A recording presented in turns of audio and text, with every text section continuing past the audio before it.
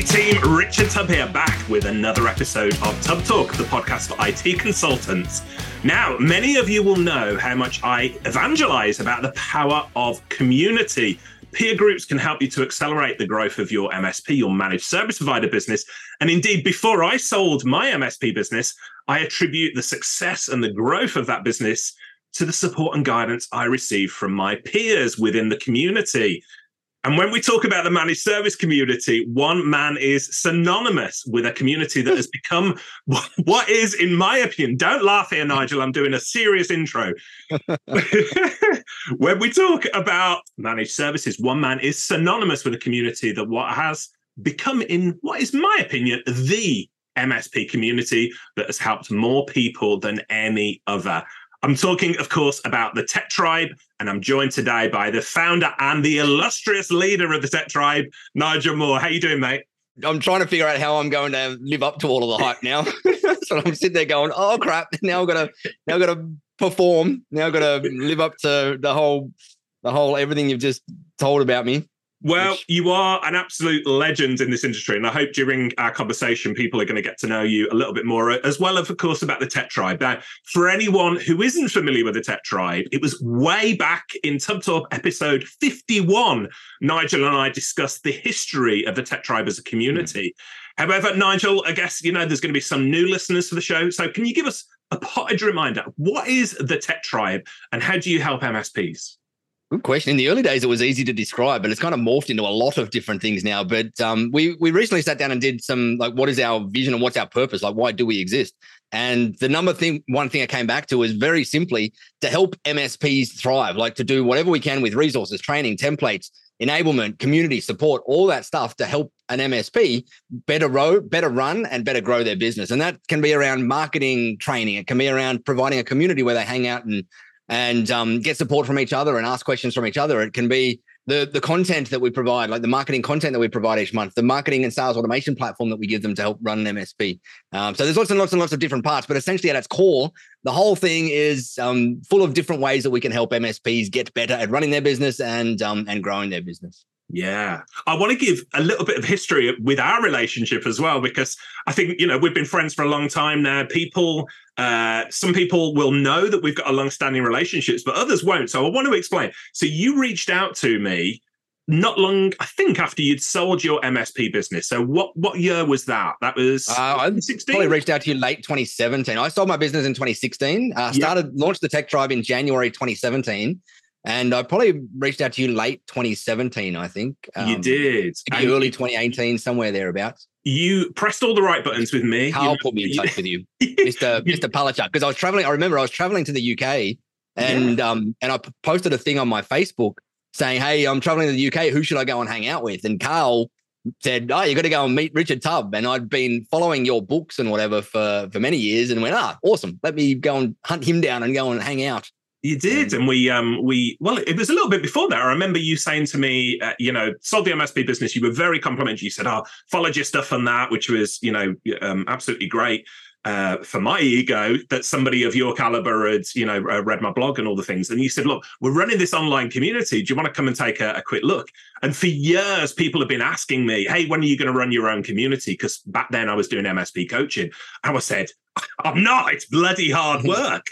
And as we will get into. I found out. As you found out, the hard way. And but you said, hey, do you want to come in and hang out in the community? And I did. And I said to you then, and again, I say it now, if I were to run a community, which I'm definitely not, it would look just like the Tech Tribe, but it is really hard work. And, so I was in the business with you and doing stuff in the UK, all sorts of things for a good few in-person meetups in the UK. In-person meetups and all the rest of it for a good few years before I stepped away. When was it?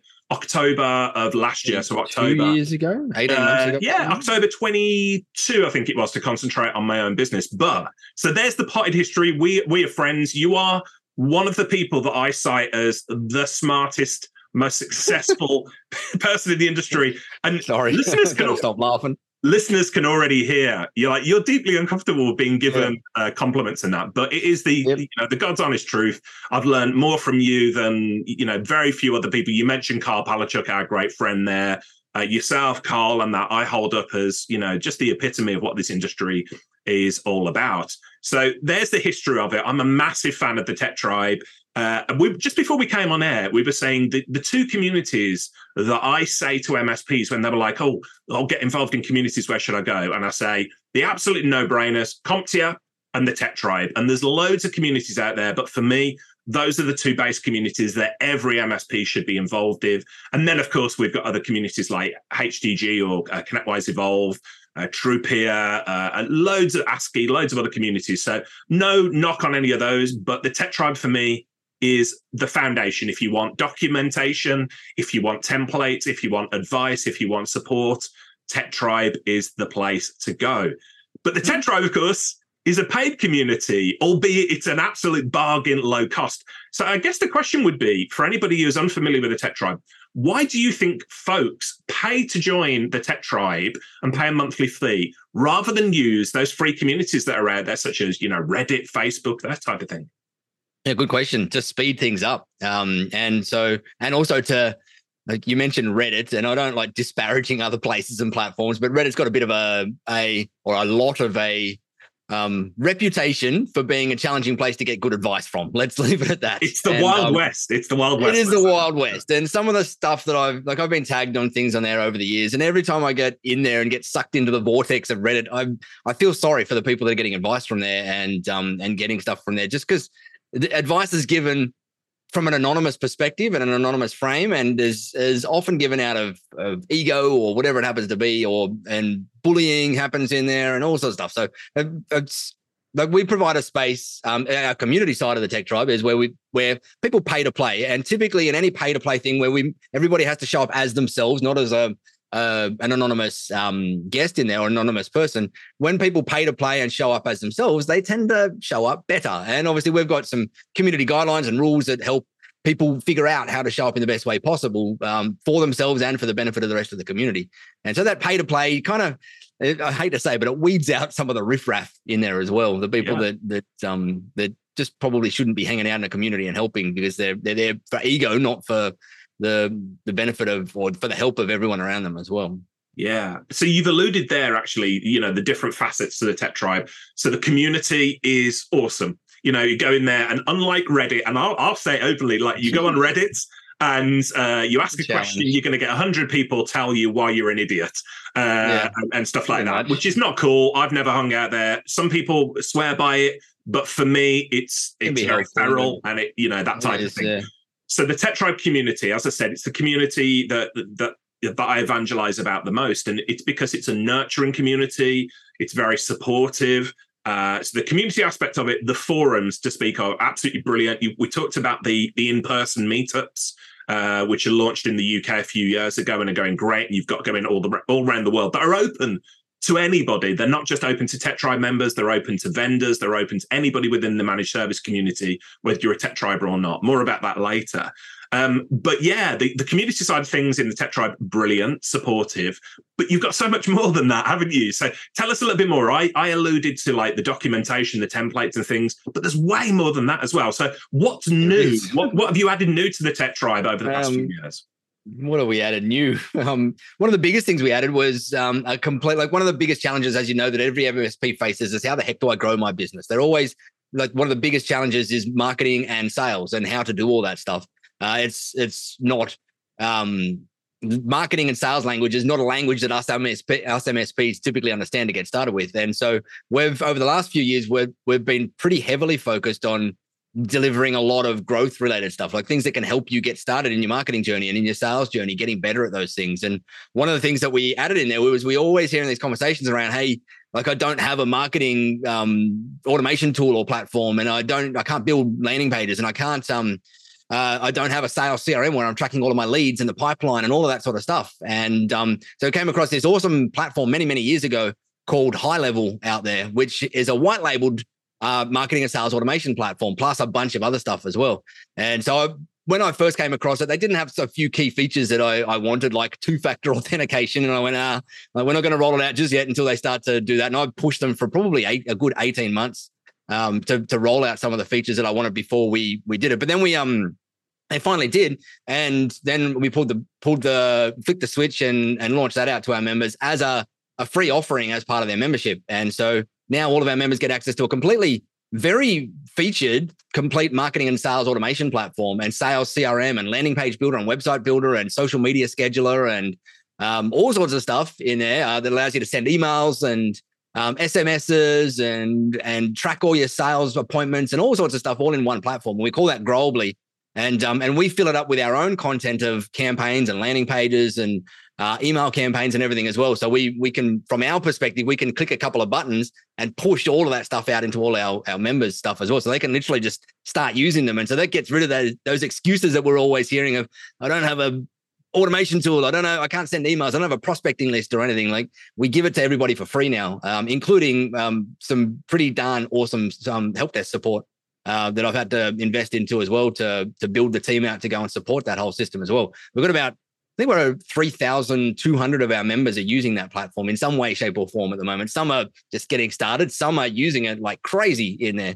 And so that's one of the big things. And as I said, because we're in that marketing and sales as one of our primary areas that we're helping focus on, there's a bunch of campaign style stuff that we give to our members. We offer marketing packs each month and an awesome printed newsletter service where they can click a button and every single month a brand new printed newsletter is created for them in print-ready format with all the bleed lines and everything on it, and digital format ready to be sent to their printers or to their clients as well, that has all the stories written and all the articles done and everything for them. So there's a bunch of that sort of stuff that's marketing content out there designed for people that are doing nothing to get started, get up to layer one in your marketing journey. So that's a bit of it. But as you said, one of the other things we rolled out recently was we've started to roll out in-person events all around the world as well. On a monthly basis, the UK is where you kicked them off.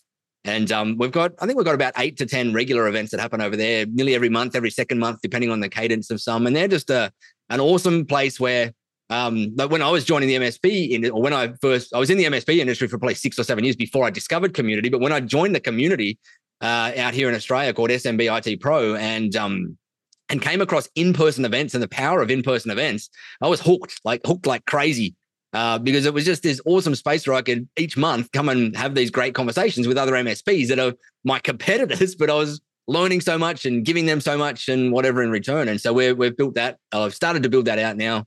And 2024, we plan on rolling those groups out all around the world, USA and Australia and Canada and New Zealand and more in the UK and some in Europe as well. We've got a bunch of interest over in Europe that's popping up. So there's some of the things that have been in there recently that we've added to the mix. I remember you and I having a conversation because, we've gone on a fairly similar journey when we grew our MSP businesses. We'll talk about that in a moment. But we spoke about just how much the community added value and helped us accelerate the growth of our MSPs. And, we were virtually identical experiences. You in Australia, me in the UK. We had groups like Amit Pro and SBSE and all sorts of things like that. Yeah. We were saying just what a shame it is that sort of, died away for various reasons and the groups weren't there. And so now that, they're up and running, it gives me a great deal of pleasure to see, and not just in the UK, but worldwide, these groups coming behind. So, a public thanks for you for launching, getting those things up and running again, because it is such a key part of MSP's growth. That Peter, like you and I have talked about, we've learned from the smartest, most successful people in this industry who have given freely of their time and experience. 100%. And that's still true today, isn't it? Let's talk about the experts a little bit first, because the Tech Tribe is not Nigel Moore. The Tech Tribe is a community with so many of the world's top MSP experts in there. So off the top of my head, I'm thinking about, we've got Paul Green, we've got Andrew Moon, we've got... mention some more names to us there. People who hang out. Who else hangs out for so many? Yeah. Jennifer Bleem. I've got to think off the top of my head. Well, Pete Matheson. Pete Matheson hangs out in there. Yeah, you got Paul Lloyd over in the UK who hangs out in there. He sold his MSP business through a connection in the Tech Tribe. Funny enough, he did. So that sort of thing. But there's a bunch of people that are either as in the MSP industry. There's this cohort of people that go through the journey like you and I do, that go and build an MSP and sell an MSP for whatever reason. And then we go into vendor land, let's call it, where we're then going and serving MSPs in some way, shape or form. And there's a number of them that are in our industry that that often love to give back, and they've gone off and they're starting to build a vendor, and so they're giving back in communities. They're sharing their experiences as they did, but they're also building their own authority and profile out there as well. And that's helping them get people across of seeing their new products, whatever it happens to be that are out there to help MSPs. Another one that comes to mind is Jamie Warner, who's another Aussie MSP owner. Awesome dude who he still owns his MSP. Him and his brother built it, I think, from their like the typical from their basement or their mum's garage or something like that. And they're getting close to 10 million a year in recurring, and which is a rather large MSP out here in Australia. It's probably nothing in the US, but out here in Australia, it's a pretty big MSP. But he also has gone into Vendorland as well and has got a great product in the customer experience space. And so he hangs out in the tech tribe, helping and serving where he can as well. But there is a bunch, like there's a bunch of awesome people that just serve along with all our awesome MSPs. Like they're in there helping each other. We've got all our VIP users at Hangouts, and when they can add some value to a conversation or point people in the right direction or whatever, they certainly do. Yeah. So many of the industry's top names, again, give sort of freely of their time and experience. You do an incredible job, and we'll talk more about Team Tribe, the people behind the Tech Tribe, very, very shortly as well. But can you share with us, like, what the pricing looks like at the moment, how many members you've got, that type of thing? Wildly expensive, and it's all under NDA because it's so expensive. We just had our first price increase since I think probably June or something, 2017. Yeah, we went from $49 per month to $59 per month. Good Lord, Nigel, how do you expect people to reach? There's two reasons for that. Number one is I always want to it's self-serving in one way and not self-serving in the other way. And part of it is that I always want to make sure that the Tech Tribe is available at a price point that's accessible to every MSP out there. So that we're not saying to MSPs, hey, you're not going to be able to get access to all of this stuff because you're priced out. And I was an MSP that when I started mine, I was like $50,000 in credit card debt. I was living in a tiny pokey apartment and operating my MSP from my living room table. And there was a couple of peer groups that I did want to join, and they were $1,500 or $1,200, I think, US dollars at the time. And that was massive to me. And I couldn't join them because they were I didn't have $1,200 per month of free cash flow. And whereas $50 per month, anyone that's running an MSP can find that out there and get access to good quality stuff. So part of it is that I always want to make sure that we're maintaining a price point that's accessible to as 99.999% of the industry and not going crazy with our pricing. The other part is that, and this is it goes back to an old Walt Disney saying of build a product that's so darn awesome that your members can't help but tell their friends about it. And I've always operated under this principle with the Tech Tribe that I want to build a product that's so darn ridiculously valuable that our members nearly feel guilty if they don't tell their friends about us. And it works. It becomes our marketing strategy, and that so many people talk about the Tech Tribe, and we get probably 5 to 10 members a day via referrals from people just telling their friends about how much value is in there. And so the flip side of that is it becomes our marketing strategy for us, and we don't have to do a lot of marketing in the world to have a nice growing member base in there. And so the price point is stupidly low. I get kicked in the butt. I've literally had multiple Tech Tribe members ask me if they can pay more because they feel guilty that they're paying too little in there. And the answer is always no. Then I've had my whole team kick me up the rear end saying, Nigel, you've got to get this price. And I'm like, no, I want to build one more thing. Let's build one more thing. But we finally did. We were going through a big back-end billing migration. So it made sense while we were doing the whole billing migration to type in a new figure in the pricing than the existing figure in there. So it went from $49 to $59 per month, or $590 per year in US dollars. And in terms of numbers, I haven't looked at them for a little bit because they've always just been going up. We have grown every single month since we started in January 2017. We have had a bigger month than the month previously in terms of member numbers. And I think we're somewhere between the 4,200 to 4,300-ish MSPs in there. And one of the things we give to all our members is the ability for them to add their entire team to the platform and the community and everything for free as well when they join. And that's also something that I keep getting kicked up the butt that we should be charging for that. But to me, when an MSP joins, I don't want just the owner to have access to it. I want the whole MSP to have access to everything in there. And they're either going to share their login details with their whole team, and then it becomes hard to use the community, or they're just not going to pay and not going to pay for their team to have access, and they won't. And so I went, crap, we'll just screw that. We're going to build a system so they can add their team. And so with all the team members added as well, I think we're sitting around 11,000 people inside the community now. 4,300 MSPs and all their teams in them. It's remarkable. So congratulations on the growth. You know, as I said, and again, for listeners listening to this, they're going to be like, this sounds too good to be true. It really isn't. It's one of those things, you know, it is an absolute no-brainer. I said, Tech Tribe CompTIA, whenever people come into this industry or discover community for the first time, I say, join these organizations because into a couple. Just absolutely, you know. A couple of grand a year in the baseline communities around the place. And that's a really good framework and baseline for nearly every MSP out there. And then, as you've probably heard me say, and I've probably said it on your podcast before, is that to me, community and programs and MSP learning and training and education and marketing and all that sort of stuff is an and conversation. It's not an or conversation. You shouldn't be, no MSP should be out there and going, I'm just going to pick this one and just learn and do everything that they say out there. Because what often happens is that I've seen a number of times is that you pick one that doesn't align with the way that you work, or that doesn't align with your personality type or your local area or your industry or that you serve or whatever it happens to be. And it becomes more of a pain point, and you don't get anything done because you're trying to follow just one myopic view of how the industry works. Whereas I'm one of these people that when I want to understand something, I want to go and understand the whole industry as much as I can. I'll go and join a ton of different programs and just extract all the bits and pieces that are relevant out of each one to me. And in the Tech Tribe, there's going to be a ton of stuff that some people are going to look at and go, that doesn't make sense to me. But this thing over in CompTIA that I learned and saw does make sense to me. So I'm going to go and use that. And that's my view on communities and programs, is it's really that and conversation. Go out and get yourself embedded in a few, not every single one. You're probably going overboard if you get embedded into every single one, but get in a couple and go out and just pull the best bits and pieces out of each of them to work with you, and that works for you in your business where you are at the moment, and your mindset and your personality type and whatever, and grab those bits and pieces that make sense and are relevant to your part of it or your phase of the journey that you're on. Yeah, absolutely. And for the benefit of listeners, we've already mentioned a ton of different great communities out there. HTG, TruePeer, you know, there's no competitors. It's not a zero-sum game, this thing isn't. There's just so much out there. So for the benefit of listeners, we've put together a list of all of the MSP peer groups, user groups, communities that we can find, and we'll include those in the show notes, but they're across at tubblog.co.uk. But let's rewind a little bit. You sold your MSP business, as we talked about, 2016, I think it was. Yes.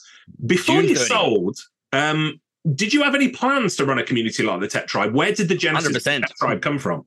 Yeah, 100%. I actually started my first community probably even longer. Would have been 2 and a bit years, over 2 years before I sold my MSP. I started a community. I had been on the local board of the SMB IT professionals thing out here, and I was just struggling a little bit with the speed that volunteer-led organizations can move at. Don't get me wrong, it's an awesome organization, and they're doing amazing things out here in meetings and all sorts of stuff. But I like to move in my way fast, and so I kind of struggled a little bit with the speed of things. And I'm like, I'd love to build my way of doing things into some sort of commercial arrangement where it can make sense because we can get paid to do it, and I can move at the speed of my brain, not the speed of committees. And so that gave me the idea to that. And I also saw I joined this business community called Super Fast Business out here in Australia by a guy called James Schramko. And I joined that for some reason. I don't even know where I came across it. And I joined and went, holy crap, like this is the kind of vehicle that would be awesome in our industry. Like this program, teaching, education, plus community all served up into a commercial offering out there. And so I went and pulled in a mutual friend of ours, Robert Crane, and said, hey, let's go and start something. And we ended up starting a community called the Cloud Business Blueprint.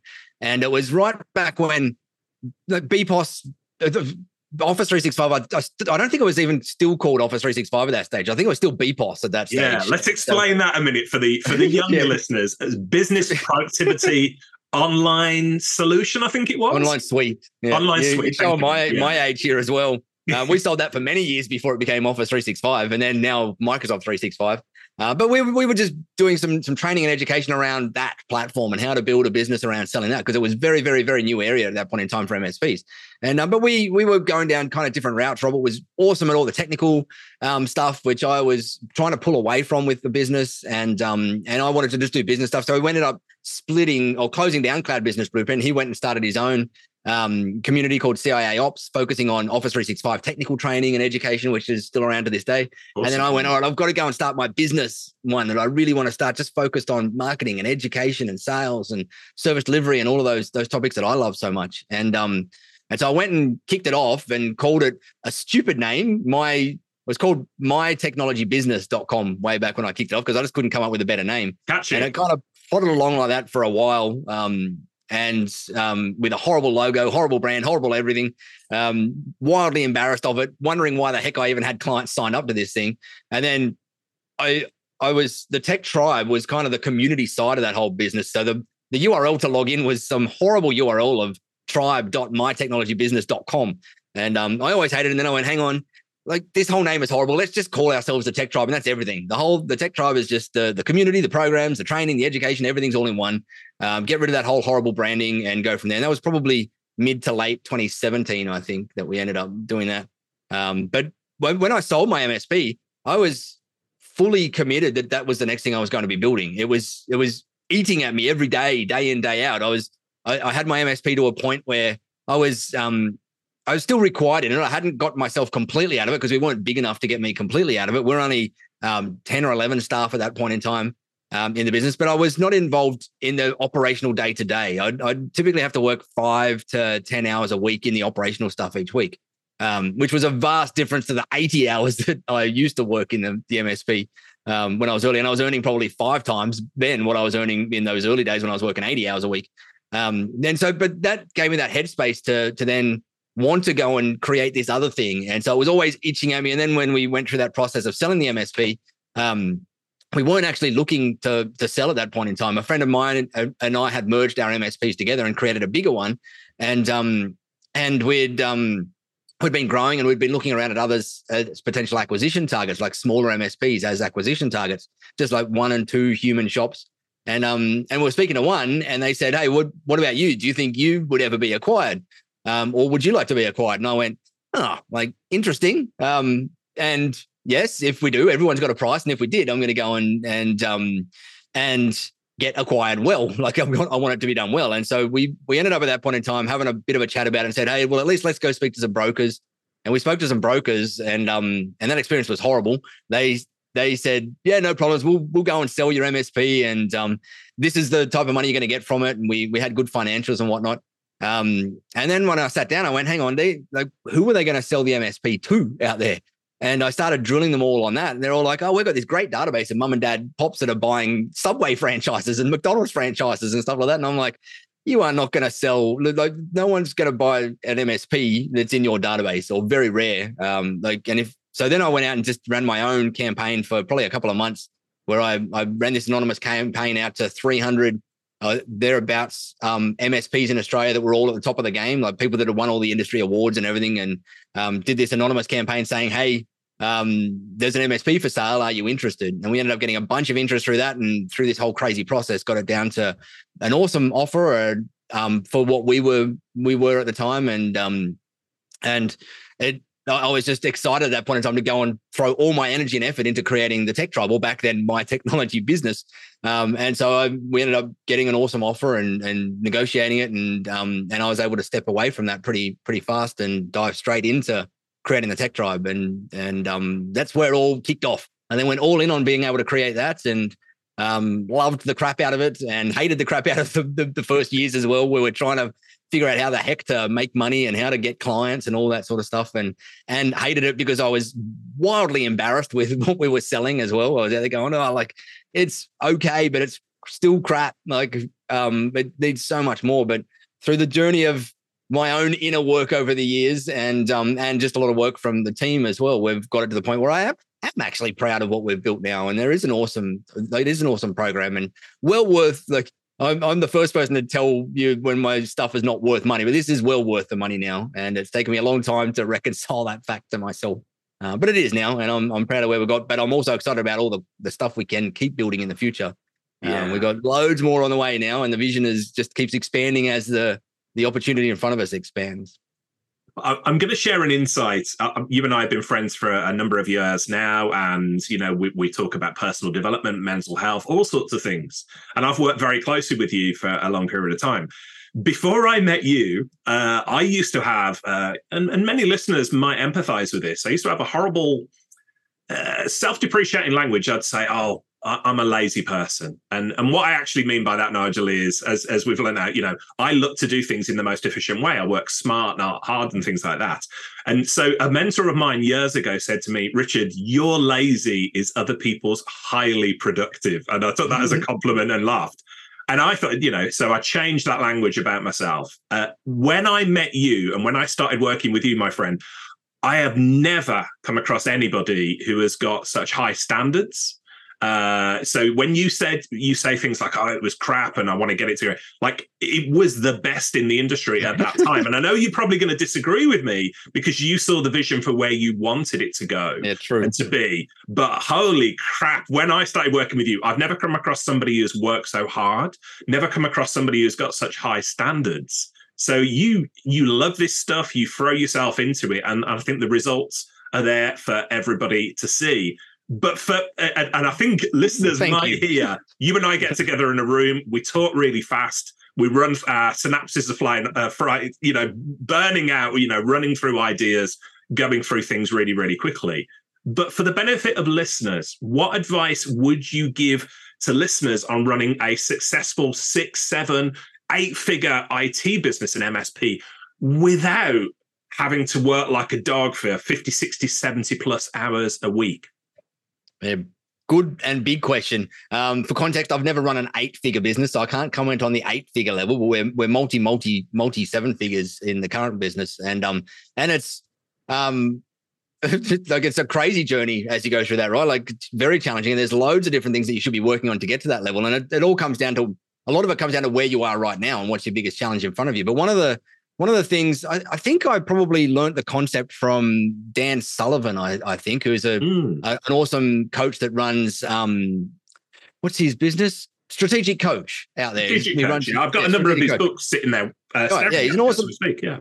Awesome dude who's got these great concepts around just how to think about business and whatnot. And I've learned a bunch of different concepts from him. And one of them is always that whole notion of business and what's going on in your business is always constrained by one thing. There's always one constraint point in your business, be it your marketing engine, or be it your service delivery speed of execution, or whatever it happens to be. There's always one constraint point. And so over the many years, I've focused lots and lots and lots and lots of my time on finding and figuring out what that one constraint point in my business is and fixing it, so that then I kind of open up the pipe and more stuff starts flowing through. And then I figure out where in our business is that pipe constrained again, so that water's only flowing through that pipe in a smaller level at that point in the pipe. And I then go and try and figure out how we can expand that bit as well. And so part of it is just a continual focus on the things that are the most highest priority. That's, dare I say, pardon the language, but bloody hard though sometimes, when there's a million different priorities coming our way. And we're in a phase in the tech tribe at the moment where there is a million different important priorities coming our way, and we're getting hit with loads of different things.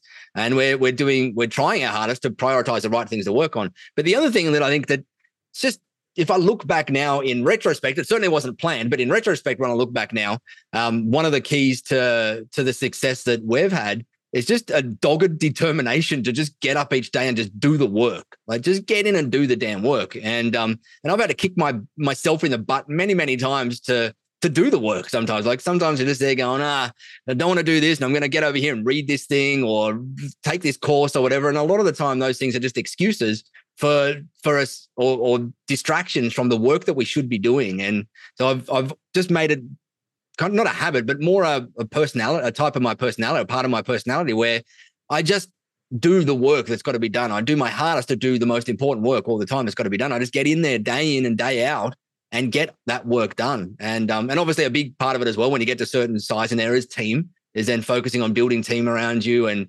not just above you, really. Like, to me, the CEO's role as you grow a bigger business is sitting underneath everybody and there to serve and support the team that sits above them. Not the other way around, like a traditional org chart where everybody's underneath the CEO. And so I think the last couple of years is in my business, and even in my MSP, the last couple of years in that was me going through that transition as the technician-led business owner who's doing all the work to the CEO who's hiring the people that are doing the work in there, and giving them the best chance to do their best work, and giving them the right frameworks to do their best work in there.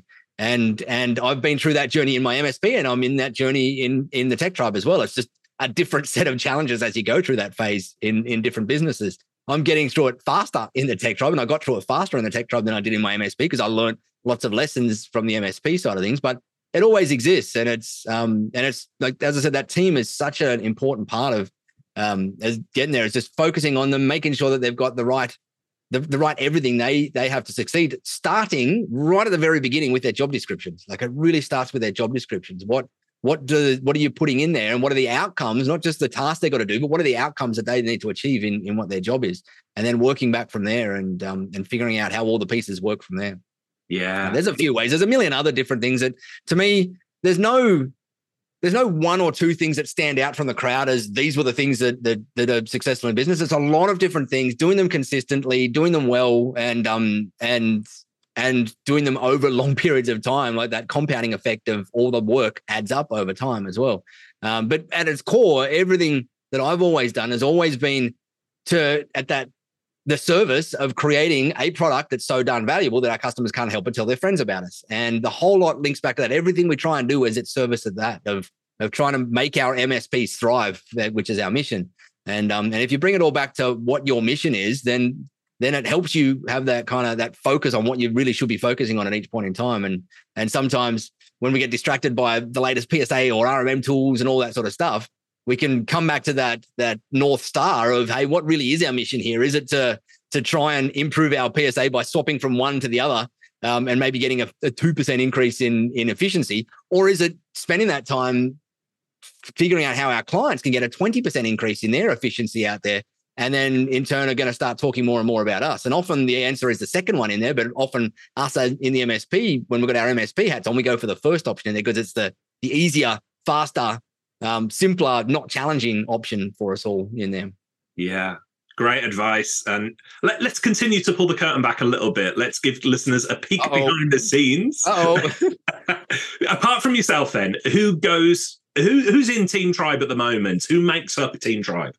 Good question. We just had our first ever team retreat over in Kuala Lumpur 3 or 4 weeks ago. I flew the whole team across to Kuala Lumpur, and we all hung out. There was 11 of us there. And it was, we're what are we, 5 or 6 full-timers and 5 part-timers in the business. And we got people like the person that's been with us the longest is our legendary Fatima, who runs behind the scenes. You don't see her in the community, or very rarely doing anything, because she's behind the scenes just making sure everything's happening. All our admin is looked after, and my email crazy inbox is looked after, and calendaring and all that sort of stuff is looked after. And then we've got a bunch of other people in there that do all sorts of different things. We've got a couple of developers on the team that look after the crazy and wrangle the crazy platform that we've got. We've got a couple of help desk people that deal with all our Growably, like that sales and marketing automation platform questions. We get, I'm going to say 10 to 20, maybe some days 30 help desk tickets a day from people just wanting to use different things or struggling with how to figure out how to do this or whatever it happens to be. So we've got our help desk people that deal with all that. We've got some people that help us out with, we've got our tech people that help out. Like, I finally took my hands off the tech tools to deal with our own platform stuff. We've got an awesome dude, Vinit, who looks after all of our platform and hosting infrastructure and all the security and everything with that.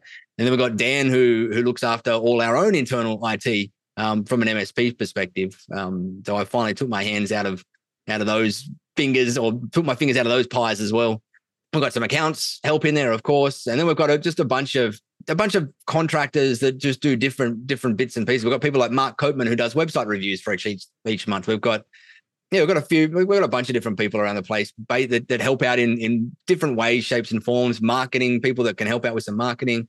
We've got Andrea on the team, who recently joined us, who's helping out she's in the role of head of member success, and her whole goal and outcome of her work is to help our members grow their businesses. She comes from a background of MSP marketing and knows a lot about that. And the last 6 months she's been today was her 6-month review, funnily enough.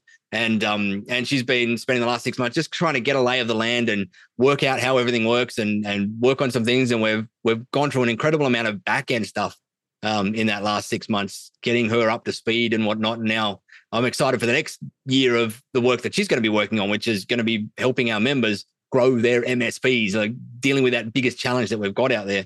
or that MSPs have out there. So it seems pretty much that a bunch of people all around the world.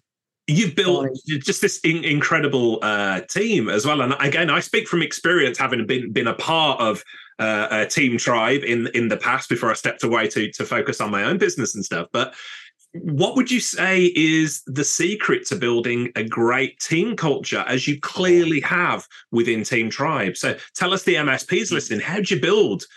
I'm still learning. Yeah, still learning. You and me both, but you have learned a lot. Some of the things that I always default to are things like transparency and trust. And they might sound like very vague, up in the sky, kind of airy fairy things, but I work incredibly, incredibly hard to be very transparent with my team and trying my hardest to make sure that they can trust me to be there, to look out for them, to tell them how it is, to give them the right stuff they need and whatnot. And then giving them, spending time with them. I spend time with all of my team all the time, very regularly, even though we're a remote team with time zones all around the world, which drives me badonkadonk with trying to get on team calls and whatnot. I still spend an incredible amount of time each week with my team, just helping them whenever they need help doing something and making sure that they've got access to everything they need to be able to be happy in their role and successful in their role.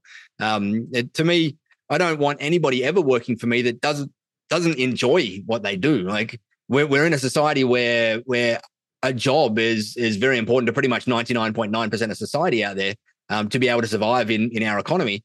And so I want to be able to have my business as a place where people can turn up and they enjoy going to their job. There's probably 80 or 90% of people in the world that don't enjoy going to the job that they have to go to every day. And I don't want that to be in our business. So I try my hardest to make it so that it's fun. And we're a business and we've got clients, and we've got lots of clients. And that means that sometimes it can be stressful, and sometimes we break things, and sometimes people get angry at us, and we have all of those things in our business. We're not immune to it. And we have people that want to abuse us, and we have people that do all sorts of stuff. But I try to make the culture and the environment is that, hey, it's going to happen to us. We're going to make mistakes. We're going to have people annoyed with us. And let's at least we've got each other to hang out and support each other as we go through those crazy times. We can laugh about the crazy situations, and we can know that if we're going to make a mistake, the company's like, I'm not going to get on the phone screaming down the Zoom microphone at them because they made a mistake. Like, we all make mistakes, me probably the most of all, because I do a lot of things, and our culture is very built around, hey, make a mistake once, no problems. Every time we make a mistake the first time, it's a lesson for us, and we then try to codify those lessons into SOPs in our business so that we don't make the same mistake a second time. Because the ruling in the business is, you make a mistake once, it's a lesson. You make the mistake twice, and it's a choice. And choices are the things that have consequences in there. And luckily, it's very, very, very rare that we'll make the same mistake twice in the business. We're pretty good at figuring out what the root cause was at a mistake, and coming up with either an SOP or fixing something or doing something to make sure that we don't make that mistake again in the future. Just because it's not fun making the same mistake twice either, right? Like, it's pretty demoralizing if you're out there making the same mistake all the time, because as a business, we're not learning it. So we try to work hard at learning from our mistakes and getting better at things and experimenting and trying different things and seeing what works and what doesn't. We've got a bit of a culture of experimentation in a lot of things, of just trying something out and having some variables to figure out whether that was successful or whether it was not. And if it's not, then no point continuing down that route with that thing. Let's move across our energy to something else. Yeah. Because I think our whole team is, we're still in the process of it, just building this engine and this team of people. This whole purpose is, whatever we do is to help MSPs better grow and run their business. And whatever that might be is just going to be built on the experiments that we run internally and the pain points that we hear from our members. And we're kind of lucky with our product research in that a lot of companies have to go out to their clients and do like market research and all this sort of stuff, whereas our market research is inside our product. We've got a community where people are sharing their pain points every day, and so we get this insight into what the pain points of the industry really are and how we can help solve them better. And my challenge as a CEO is to build an engine of people that can continually find those pain points and solve them. And that's the phase that we're going through at the moment, is me learning how to build a team of people, not just me, a team of people that can continually create more and build more and give more to our members to help them do what they need to do and get over those pain points and wake up each day a little bit happier than the day before, because we've made their day a little bit easier for them. Anyway, that's it. not much. There's nothing special in there again. Like, it's just getting in each day and doing the work and having fun along the way, and trying to maintain some sense of normalcy in a crazy world out there. Golden advice, and I think listeners will take an awful lot there. So, Nigel and I speak very fast. We go through a lot of things. So, I would encourage you to go back and listen to this interview again, because this man gives so many value bombs and he's very, very humble about it. And he won't blow his own trumpet. But I have learned more from this man about running a business than few others in our industry, especially when it comes to building a team and a remote team and the culture there. So thank you. Let's talk about difficult conversations for a moment. So you and I think it's fair to say, have both got a good-sized ego, as so many people in this industry have. When we were working together, obviously there was occasions, even though I would consider you a very close friend, and hopefully vice versa. But we've clashed before on things, as Fred. But because of our friendship, we had difficult conversations. And one of the things I learned from you was about having difficult conversations, about being upfront and honest, about transparency. How do you tackle, let me rephrase that for the benefit of our listeners, many of whom are techie geeks like us, and that means they might be slightly more conservative and not like conflict. I'm certainly like that. I think you're probably the same as well 100%. As a personality. Yeah. How do you tackle difficult conversations?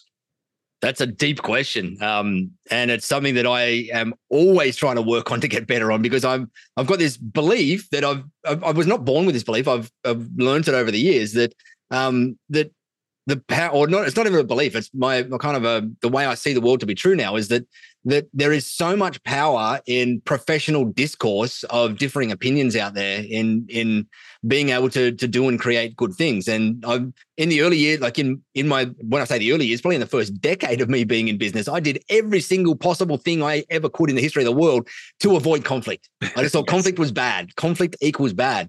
Until I realized that conflict can equal good if it's got the right space and the trust and the respect amongst the people that are having the conflict to be able to discuss things appropriately, to perhaps see if one person can shift their mindset to the other side, or the other side can shift their mindset to the other side, or they can find a spot to meet in the middle.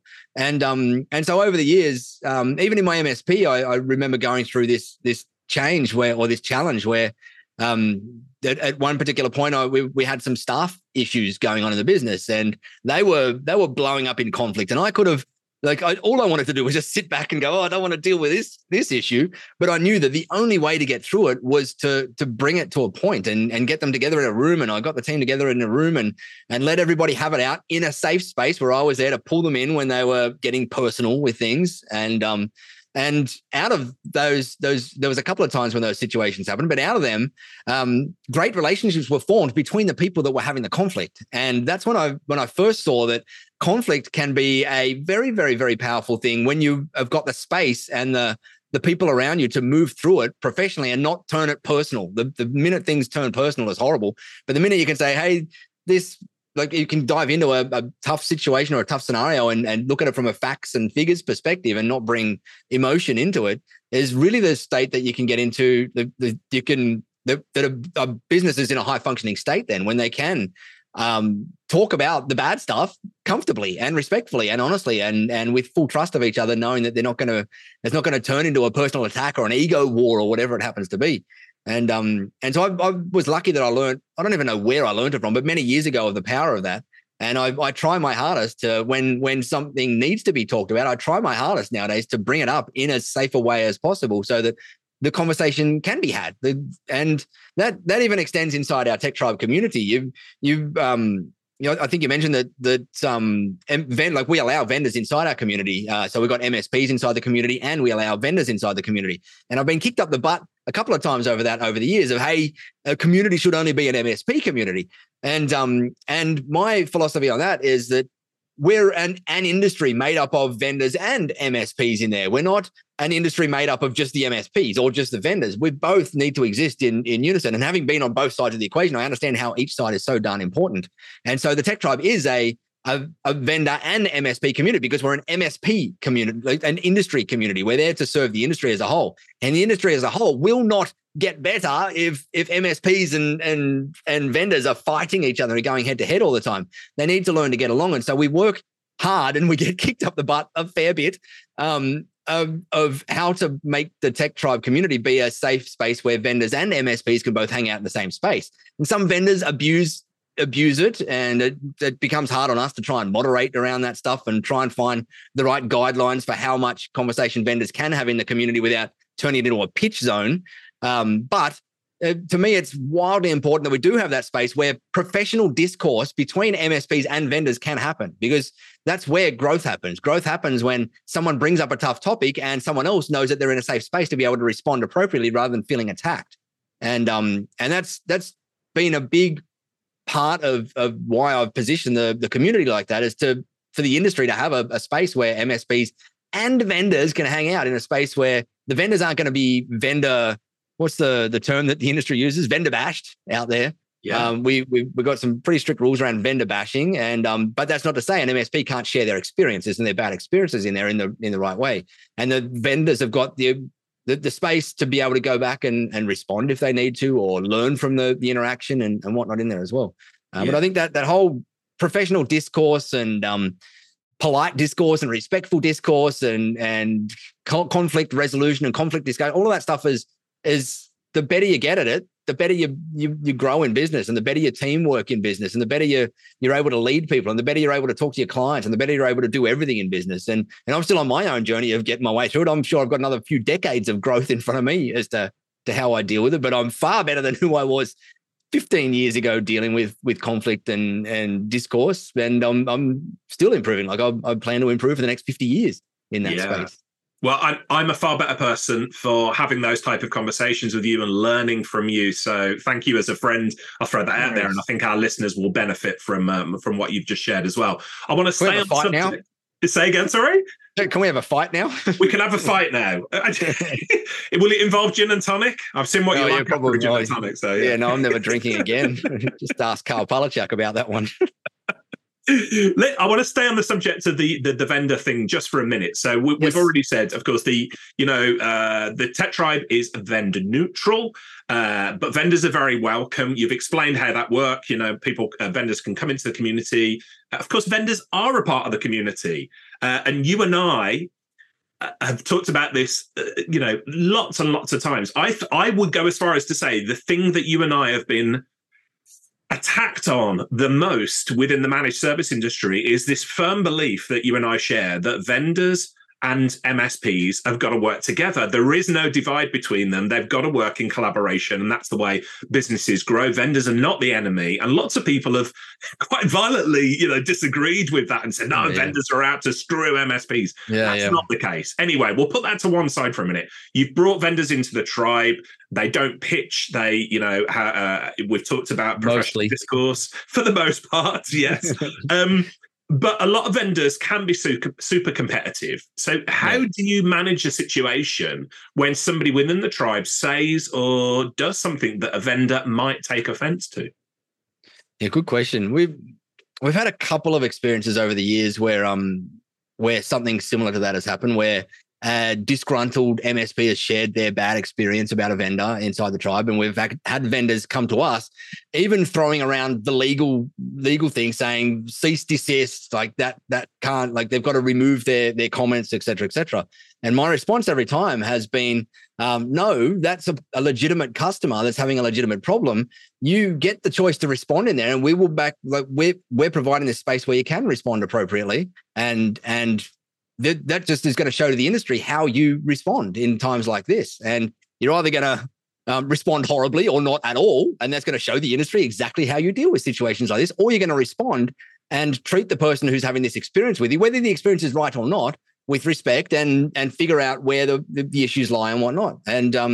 And we're lucky in all but one that I can remember of situations where we did have that, where people had kind of called a vendor out and the vendor was disgruntled. They've come around in there and figured out a way to deal with it. And to me, that's what it's about. Like, and I get it coming from a vendor's perspective.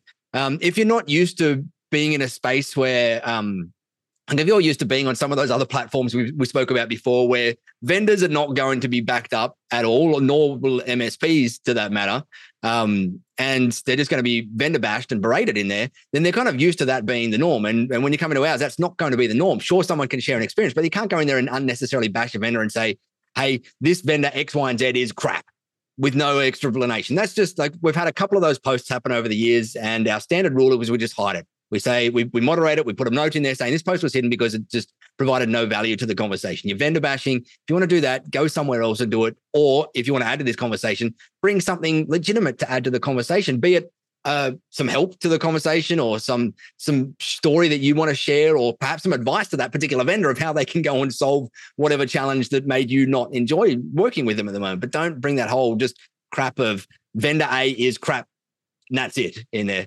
Yes, there is vendors in our industry. We all know that their intentions can be questioned, and we know that they often, there's some out there that don't have the MSP really at their thing, and they're often bigger ones. They've got probably private equity breathing down their necks and whatnot, and they've got whatever the CEOs, the private equity is putting in that's running the play. And sure, there's vendors out there that are doing the industry a disservice to a degree, but there's still even ways to deal with that in respectful ways. And so I think whenever we spot stuff, our goal is always to just try our hardest. And we're lucky it doesn't happen too much, but our goal is to try our hardest to make sure that any conversation that's rough and potentially negative does happen, but in a place where it's got some boundaries around how to happen, and it just doesn't turn into a crazy flaming war like some of those other things do. And as I said, I think as we spoke about at the beginning, a big part of that just comes from the community being a pay to play place, in that people turn up on a little bit better behavior when they're paying for a product than they do when it's free out there. And that tends to show up in there, which is awesome. Yeah. Well, I think you balance a really good line between, that vendor neutral focus that you've got there, allowing MSPs to have their community and speak, but realizing that vendors are a part of this ecosystem. They are a part of this community. They're a big, important part, and they've got a lot of value to give. So thank you for the work that you do to encourage. Let's finish the vendor conversation on a real positive note as well. Take your Tech Tribe baseball cap off for a minute, Nigel. I'm speaking to you not as the illustrious leader of the Tech Tribe, but as an industry expert. I know you are a student of the managed service game as well. Who are some of the vendors that you think MSPs should keep an eye on in 2024 and beyond? Who are vendors that you think have got an awesome product or an awesome culture within their business? Yeah, great question. But I'm going to answer that with, it's hard for me to pick specific vendors and more probably to say categories to keep an eye on, because for me, with vendors, and this is my stance with vendors all the time, as I know that when I, like the position that I sit in, my voice can often hold a lot of weight as to what people listen to. And I don't want to, I also know that the stance that we've always had with vendors is that one person's favorite vendor is always another person's most hated vendor in there as well, for whatever reasons. That's irrespective of the quality the vendor provides. And that even comes down to us. Like, I'm sure that there's tons of people that love the Tech Tribe, but there's also a bunch of people out there that absolutely hate the Tech Tribe for whatever reason. And so I try to, it's hard for me to point to specific vendors, but some of the categories that I will point at is that vendors or that the MSP should absolutely be keeping an eye on is number one, customer experience category, like that CX category that's got a couple of awesome players in it that's focusing less on ticket management and all of that sort of stuff and focusing more on crafting an amazing experience for the end users of the MSP in there and bringing all of the experience to a much, much, much higher level than phone and email based tickets in there. So that whole customer experience category is one I would be absolutely making sure I got my eyes on. Obviously, it goes without saying AI and any of the vendors that are and categories that are focusing on AI. There's obviously vendors that are pulling it in as features of their product, like the PSA tools are coming in with ways to figure out how to, they're like going through all the history of tickets to figure out how to close certain tickets and whatnot. And there's all of that sort of AI features, but there's also a category of AI-based tools that are coming out into the market now for MSPs, which are very, very worth keeping an eye on. I'm not even going to mention the cybersecurity category because that whole category needs to keep an eye on no matter what. Obviously, the cybersecurity one's got that ancillary one of like education, like cybersecurity education and end user training in there, which really there's that segment now has a great bunch of vendors providing amazing solutions for MSPs. It's matured a heck of a lot in the past few years to a really good point at the moment. Some other ones that are that MSPs need to be keeping a close kind of side eye on at the moment, or even a primary eye on if you're in that space, there's the compliance-based vendors out there now that are helping with compliance, whether it's compliance as a service or whatever, or tackling it on to whatever offering you've got out there. Compliance is becoming more and more and more a norm all around the world, and as regulations start to come into jurisdictions, especially like the US, which is really starting to bring some regulation around MSP offerings, compliance, not only at the MSP level, but also at the client level, is going to become more and more and more and more and more of a need out there for MSPs to have something in their arsenal around that stuff. But yeah, there's some of the ones that I'd definitely be keeping an eye on, like customer experience stuff. And then I'm biased in saying this one, but the growth stuff, like it's the MSP industry has not stopped growing, and there's more MSPs turning up every day, and there still always is. And there is awesome mature MSPs that exist in the marketplace that have been going 30, 40 years, that have matured to amazingly mature spots, but there's still every single day new MSPs getting started as well. And so that means that every MSP out there really, really, really does need to be focusing on how to grow their business. And that means figuring out what marketing and growth and sales vendors exist in the industry, and aligning with some of them, whether that's doing some of the stuff from the Tech Tribe or any of the other vendors out there that are doing growth stuff, but really making sure that you've got something in there to not just rely on referrals in there, because referrals are, I'm seeing it everywhere all around the world, is referrals are nowhere near at the level that they ever used to be across many different industries out there. People are so darn busy with their own world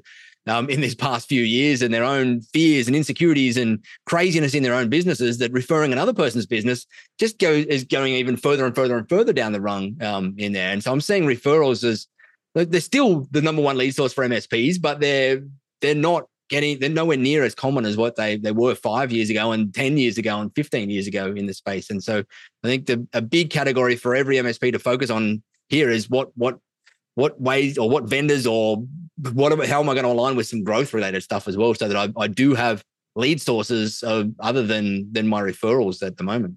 Yeah, masterfully answered there. Let me, with your techie hat on, a single vendor's name.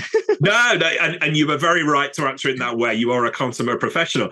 With your techie hat on for a minute, so Are you Android or iOS? iOS. You're iOS. iOS. What's on your smartphone, or what apps are on your MacBook or whatever it might be? What's the tech that's really excited you lately and made a big difference to your working day? It's probably not working life, but you and I, or you know me well enough to know that I also have this crazy addiction to all things personal health related and my own health journey. And so I love geeking out, and that is not on Active Directory new functions and functionality, but just different ways I can interact with my own biology and human body, like the systems that I can interact with in my own self. And so one of my favorite tools lately is you also know that I've got a horrible addiction to all things sweet. And so which is not good for our health, of course. And I've got some diabetes history in the family. And so my favorite thing lately is my continuous glucose monitor on the back of my arm that I check in, my CGM that I'm checking in and keeping in control of my what I'm eating and my nutrition and whatnot. And so I kind of geeking out on a lot of that stuff lately, and less productivity-based things and whatnot. In terms of the tool that I use the most in our business in terms of productivity, it is ClickUp. We love and use ClickUp.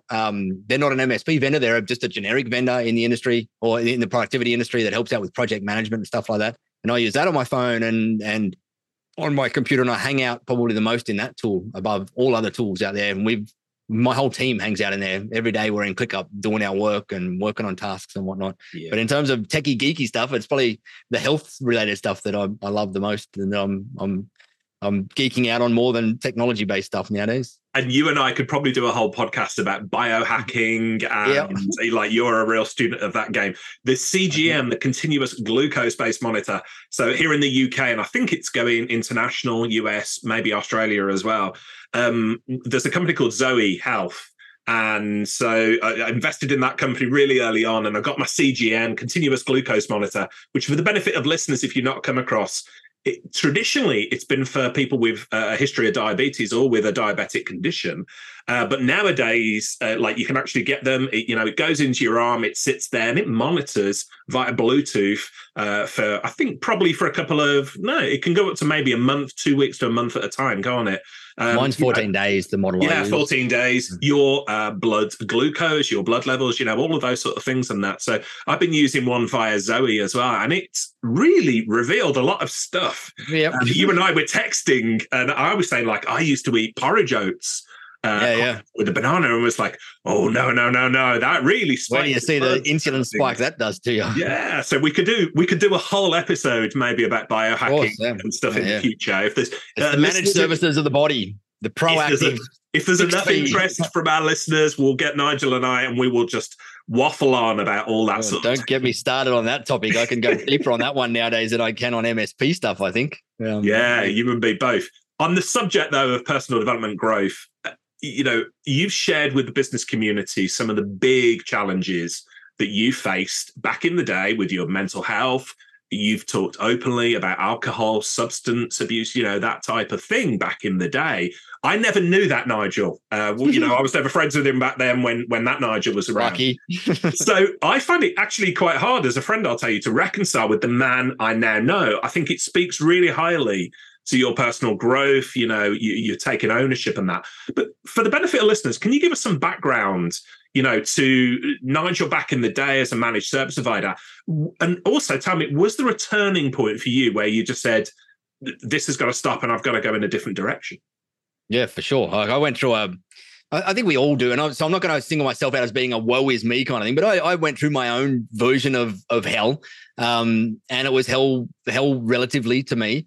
And it was probably in the late 2000s. I don't know if it stretched into the early 2010s time, but it's kind of after I'd been working for another guy for many, many years that was an abusive relationship in there. And I came out with all sorts of crazy beliefs about myself and all sorts of stuff. And I came out of that into then having to try and build and run my own MSP because it was really my only option. And I struggled for years and years and years in that process. And that kind of led me on this crazy downward spiral where I was drinking like every single day, like lots, to the point where I was drunk every single day. And then it started to career into even more stuff. You mentioned substance abuse, and we would be going out on weekends. Just my whole thing was I just had to spend every waking moment that I could when I wasn't sat at my desk escaping the reality of sitting at my desk, of the next time I was sitting at my desk. And so that went into crazy things where I even ended up on hospital beds, overdosing twice. And just all trying to escape that crazy reality that I was in. And there was a few different things that kind of pulled me out of that. One is when I met my wife, and it was kind of told Nigel, time to stop being stupid here. Like, you're going down some horrible routes. Another one is, we had, like, through our teens and early 20s, my brother and I, the brother that's just below me and I, had this really close friend that we used to call him our brother from another mother. And he had his own challenges and his own background challenges and whatnot as well. But we were very, very close. We'd hang out every single night, and we'd drive around and we'd listen to Tupac pumping in the car and do stupid stuff that nowadays you'd be surprised we didn't go to jail. And but we were very, very close. And he went through a horrible time and ended up taking his own life at the end of it.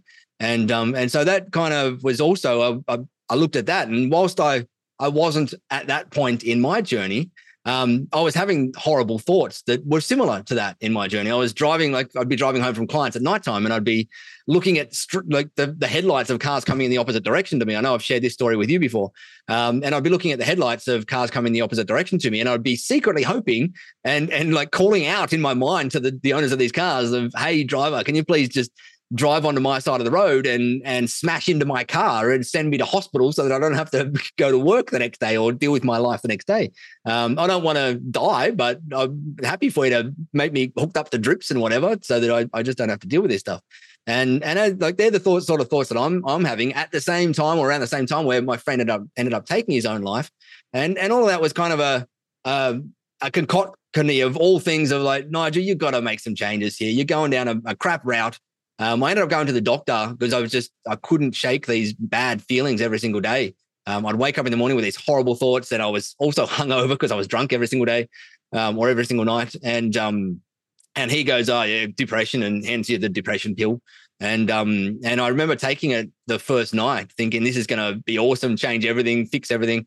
I remember sitting there lying in bed and feeling the rush of this feeling coming on and going, oh man, I don't want this. Like, this is not it either. I just want to go back to when life was peaceful, and I wasn't like that. And so I ended up throwing the packet in the bin, and slowly I didn't go cold turkey on the alcohol overnight or anything like that. Like, I just slowly cut down on things. And the substance abuse, the party drugs or whatever you want to call them, was they kind of got cut to the side once I had the bad experiences that ended up in hospital with them. But the drinking still continued, but I slowly was able to get that down to a point where one day, when I gave up, believe it or not, I was also a smoker when I was in my younger years, like that 18 when we're driving around listening to Tupac. We all smoked cigarettes because we thought it was cool. And with cigarettes, I didn't go cold turkey overnight. I went from 8 milligrams to 4 milligrams to 2 milligrams to 1 milligrams to eventually then I stopped it. And the same thing happened with my alcohol usage. I didn't stop it overnight. I went from getting wildly drunk every night or drunk to the point where like I couldn't see properly every single night. To just slowly reducing it down to the point where then I went, hang on, maybe today I don't need that glass of wine. And I had a day where I didn't have a glass of wine for one day. And that was awesome. That kind of kicked it off. And I think I probably had one the next day or whatever. I don't remember now because it's 15, 16 years ago, 14 years ago, whatever it happens to be. But I got to that point where nowadays I'll be lucky if I have 5 drinks a year nowadays, and I feel better than I've ever felt in my entire life in terms of my mental headspace and whatnot. And I look back at that time now, and I do not recognize the Nigel that existed at that point in time, like a completely different human to who I am today. But I'm damn grateful that Nigel went through all that crap, because he wouldn't have made the decisions that led me to being able to do what I do today in there. And he pulled me out of that crap, not me today. I didn't pull myself out of it. Like, he pulled himself out of it. And so I got an immense amount of gratitude for going through that horrible time. And a part of what we do in the Tech Tribe a part of the reason that I do the Tech Tribe and not some other business that I could probably make 2 or 3 times the amount of money in, is that I know that so much of our industry does battle with mental health challenges. It's a rough, tough industry out there.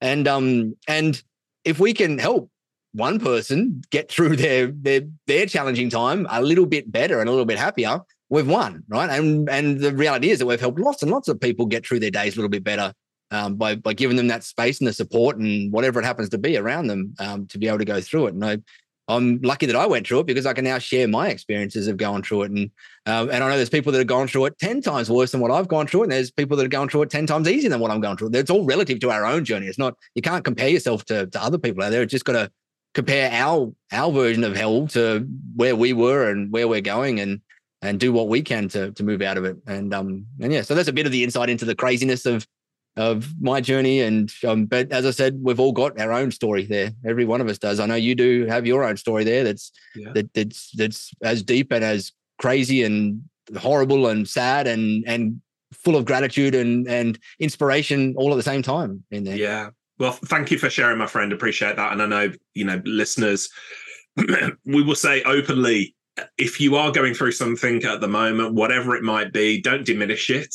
It is your experience. It's all relative for everyone, but just realize you are not alone. Now, when I say you are not alone, you are absolutely not. Some of the work that you do within the Tech Tribe, Nigel, you and I have spoken to people within the industry who, at the end of their tether, in a really bad place. And, the tribe as a community and yourself personally, you've gone out of your way to help them. I will speak again openly here. I've been fairly open about my challenges with mental health, some of it really serious at times. You've been with me as a friend through some of the times when I've been at my best, but also you've experienced me when I'm absolutely at my worst. And it doesn't diminish who you are as a person. It's just something you're going through, and you can get through the other side. So, thank you for sharing so openly. I guess for the benefit of anybody who's feeling, hey, things are getting on top of me at the moment, or I need to seek out help, what advice would you give to them in the first instance? Ask. There's a bunch of different things that when I look back in retrospect for me were helpful. They may not be helpful to others, but these are the things that helped me. Number one was getting around groups of people that inspired me, doing whatever I could to get around groups of people that inspired me. I grew up in some groups that were probably not inspiring groups that we would have been around and whatever. And so getting around good people, having people that you can speak to out in there. And even if that's just like, us guys, we don't like speaking and sharing our challenges with each other. We often don't. Like, that stigma has drastically changed in the past 5 years, which is awesome. But we don't like speaking it. And so sometimes it's, even online, you've got these awesome, you probably know the names of some of them. I think, is it Better Health or Betterment or something? There's like online therapy-based things where you can jump online now and be connected to a therapist in like minutes for a paper thing. And so there's these sort of things that are tools that are available to you when you are challenged, where you've got someone, or you're going through this crazy challenging time and you don't know who to speak to. You can either jump on those sort of things. You can come into communities like CompTIA or Tech Tribe or whatever it is, and find some trusted people in there to share your journey with. But I've found, for me, the biggest thing that reduced the power these things had over me is by shining spotlights on them, not by running away from them, but by shining spotlights on the pain that's there, and bringing it out into the open is what helped me get through those things. And it's hard. Like, it's bloody hard when you're stuck in them and you can't see the forest from the trees, right? Like, you're in this mode where everything looks bad. Your entire life looks bad. And like, there's many times, and I know you've shared with me as well, there's many times where all you want to do is literally just curl up in a ball and disappear. Like, literally just disappear. You don't feel like you've got a single bit of worth to the entire world. And those times are very hard for someone external to you to come and say, hey, just go and speak to someone about it. Like, I get how hard it is, but it's my encouragement is, when we say that to you, we're saying it from a place where we've been in those shoes before, and we've got the benefit of hindsight to look back and go, I should have just spoken to somebody and mentioned something out there. And on the flip side, there is going to be people out there that are still not going to say anything. And so that's on all of us to keep an eye out for them and to look for the signs when someone in our world or in our sphere of influence does look like they're struggling a little bit out there, and to take our role in society and jump in and ask them if they're okay. I know in Australia, we've got this amazing day each year called Are You Okay Day. I think it might be a global thing. I'm not sure. But it's just a day that's based around shining a spotlight on depression and anxieties and whatnot. And it's awesome because I get a bunch of messages in my inboxes just saying, Nigel, are you okay? Just from people that maybe I haven't spoken to in a year or two. And they're friends that are enough of a friend that I would have a conversation with them if I did, or if I did need some help at that point in time. And so I think sometimes it's just the onus is on the rest of us as well to look out for those around us that might be in such a dire straits that they're not ready to ask for help yet, and just offering a little olive branch to them and or something to them to go and do it. Obviously, some of the other stuff that helped me get through it is a lot I learned in my world. And this, again, might not relate to, or won't relate to everybody, because there's so many different layers of things like depression and anxiety and causes and all sorts of stuff and whatnot. But for me, a lot of I was able to control at least the levels of it with the nutrition and exercise, like with getting far better at my nutrition, including my alcohol consumption, and actually starting to do some sort of exercise in there and getting the endorphins running and having a sweat and all of that stuff, and finding a sport that I really enjoy, which to me is surfing and whatnot. And I think those things had a huge play in it as well, in that they just gave me that different, like something else to look forward to outside of work being the only thing that I had back then. I had these other hobbies or things to look forward to, even though working out is sometimes not a thing to look forward to. There's still a ton of people out in the world that get a massive high every time they do a workout, and they do a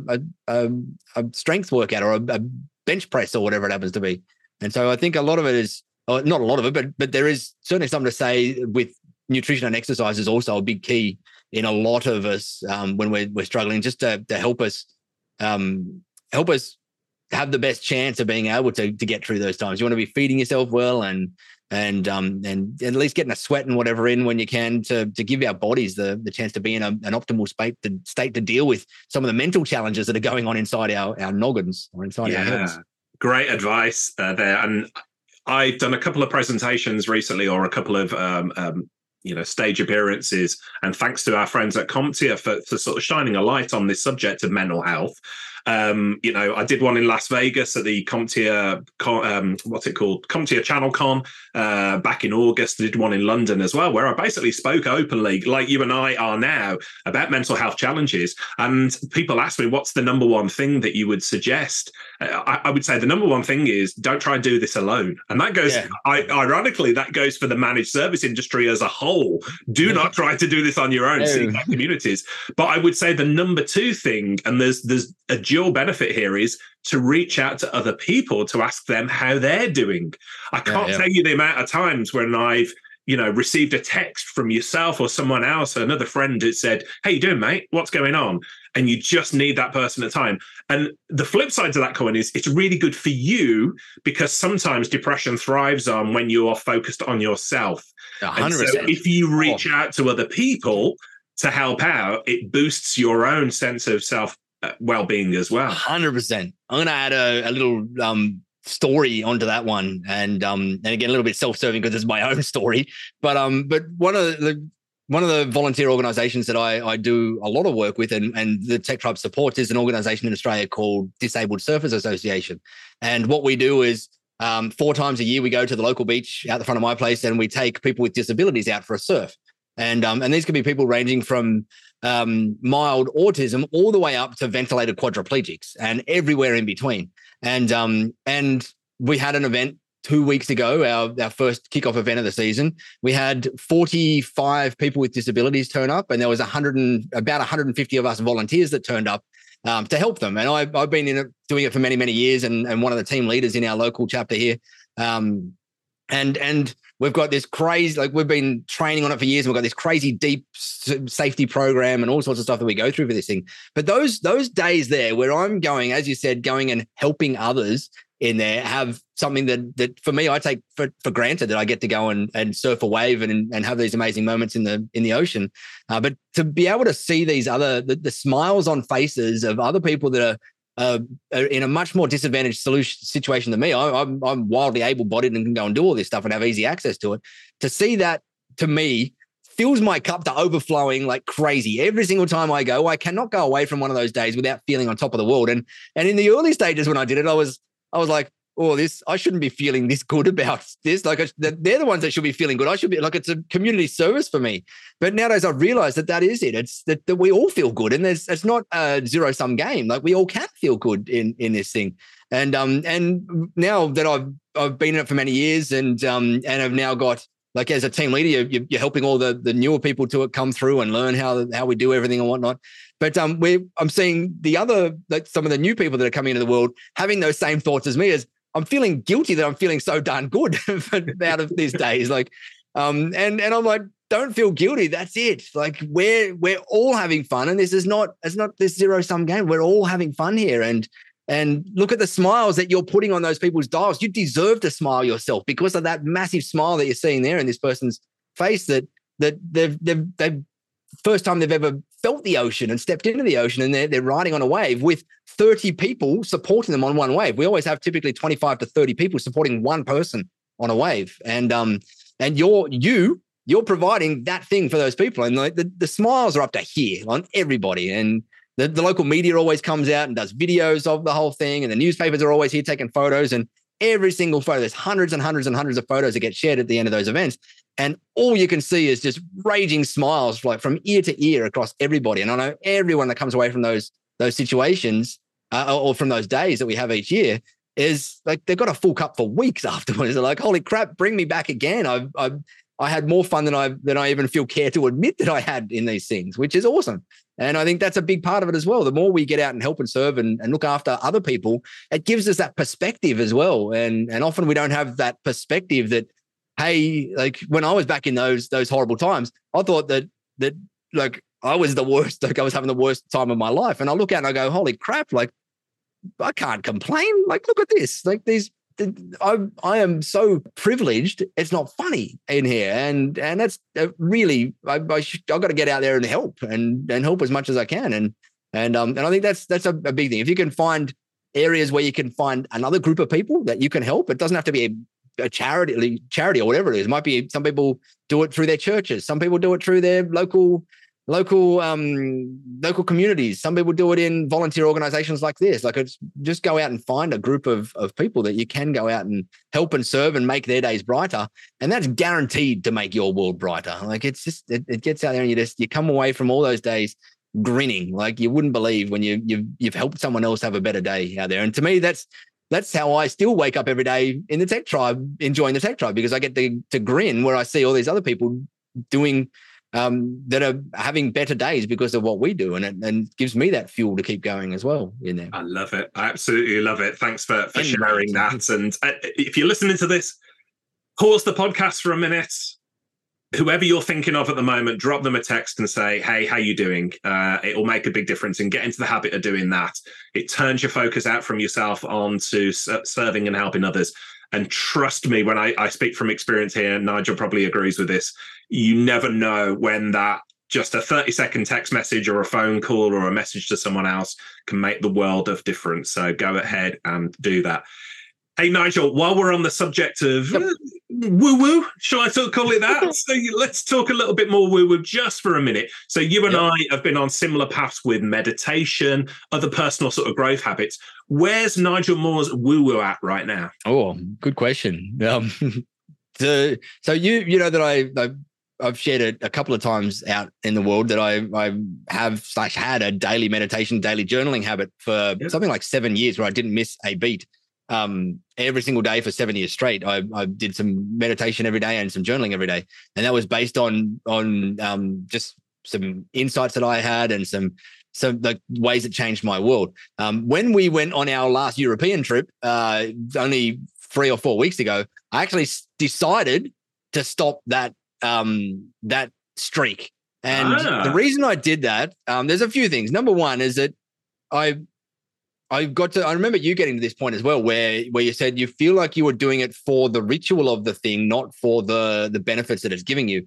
And you were just trying to, and I got to that point in both of them there, where I thought that each day that I'm doing these now, I'm doing it just to keep that streak. I'm not doing it because it's benefiting me anymore. I'm still getting benefit out of it, but not every day. And so now I kind of feel like I'm self-aware enough and in control of my impulses around this stuff are now to know that when I do need to sit down and have a meditation or a break or sit down and do some journaling, I do, but it's not via any strict thing. And so some days I'll be sitting here at my desk and I go, I've just got this challenge and I'll sit down and I'll just journal it out. And it's still, so to me, both of them have kind of become an ingrained part in my life now, to the point where it's not a daily habit anymore. It's just part of me.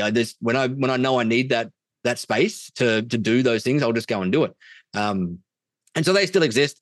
The woo-woo can probably go, like, woo-woo is relative to everybody. What's one person's woo-woo is another person's norm out there.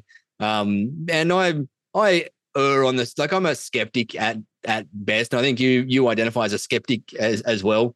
But I also love the trying of new things and the discovering new beliefs that people have around different things and all sorts of modalities around different stuff. And I love experimenting and playing and trying. And so there's all sorts of different things that I do dive into and try to understand or try out for myself and whatnot. And they go from biological things like all the health stuff that we're on and supplement stacks and all that sort of stuff, to all the different things around. Like I've even not recently, but I've been down the plant medicine world a little bit, and I understand a lot, or not a lot, but I know enough about that world and around how it works, and just all sorts of different areas. And it just depends on, like, to me, life is fun when you've got this lens of discovery on all the time, and you're always out there trying to figure out, like, what bits can I take out of all these bits and pieces that I'm seeing from all these different people and beliefs and structures and societal norms and all this sort of stuff. What are all the things that I can take out that just that gel and align with me? And so I'm continually on that hunt, and I always am, and I think I always will be, and I want to always will be, because it's exciting for me. I love the journey of looking at ways I can learn how to better myself and better the impact that I give to the world and the impact I give to my family. As much as some of the times the kids probably don't see that as a good impact, they probably see it as the world's worst dad. But I think every dad has to deal with that one. yeah, to me, it's this ongoing journey, just going down all different modalities, just learning all the time, and I'm genuinely curious about this stuff. You and I have gone pretty deep into some crazy conversations around woo-woo on things. And I think there is so much, but to me, this next probably decade of the world, especially with the assistance of AI and large language models and whatnot, is going to reveal to us far more stuff about our inner psyche than it is around than the world outside us. I think we're going to understand far, far, far more around how our brains work and how our minds work, and that there is far more to the world than what a lot of us experience every day. And I think to me, the next decade is going to be exciting with all the stuff that I think we're going to find in there, and all the layers of quantum physics that we're going to even go deeper and deeper and deeper into around how the universe is. The fabric of the universe exists and all that sort of craziness.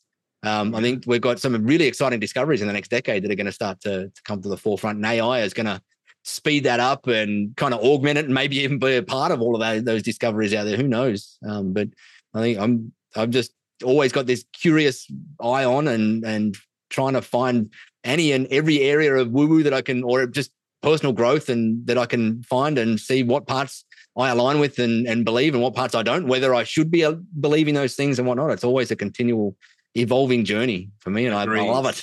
Agreed. You and I have been on a similar sort of path, similar sort of journey. And I guess some people are going to be listening to this and go, what the heck are these guys on about? This has got nothing to do with managed services.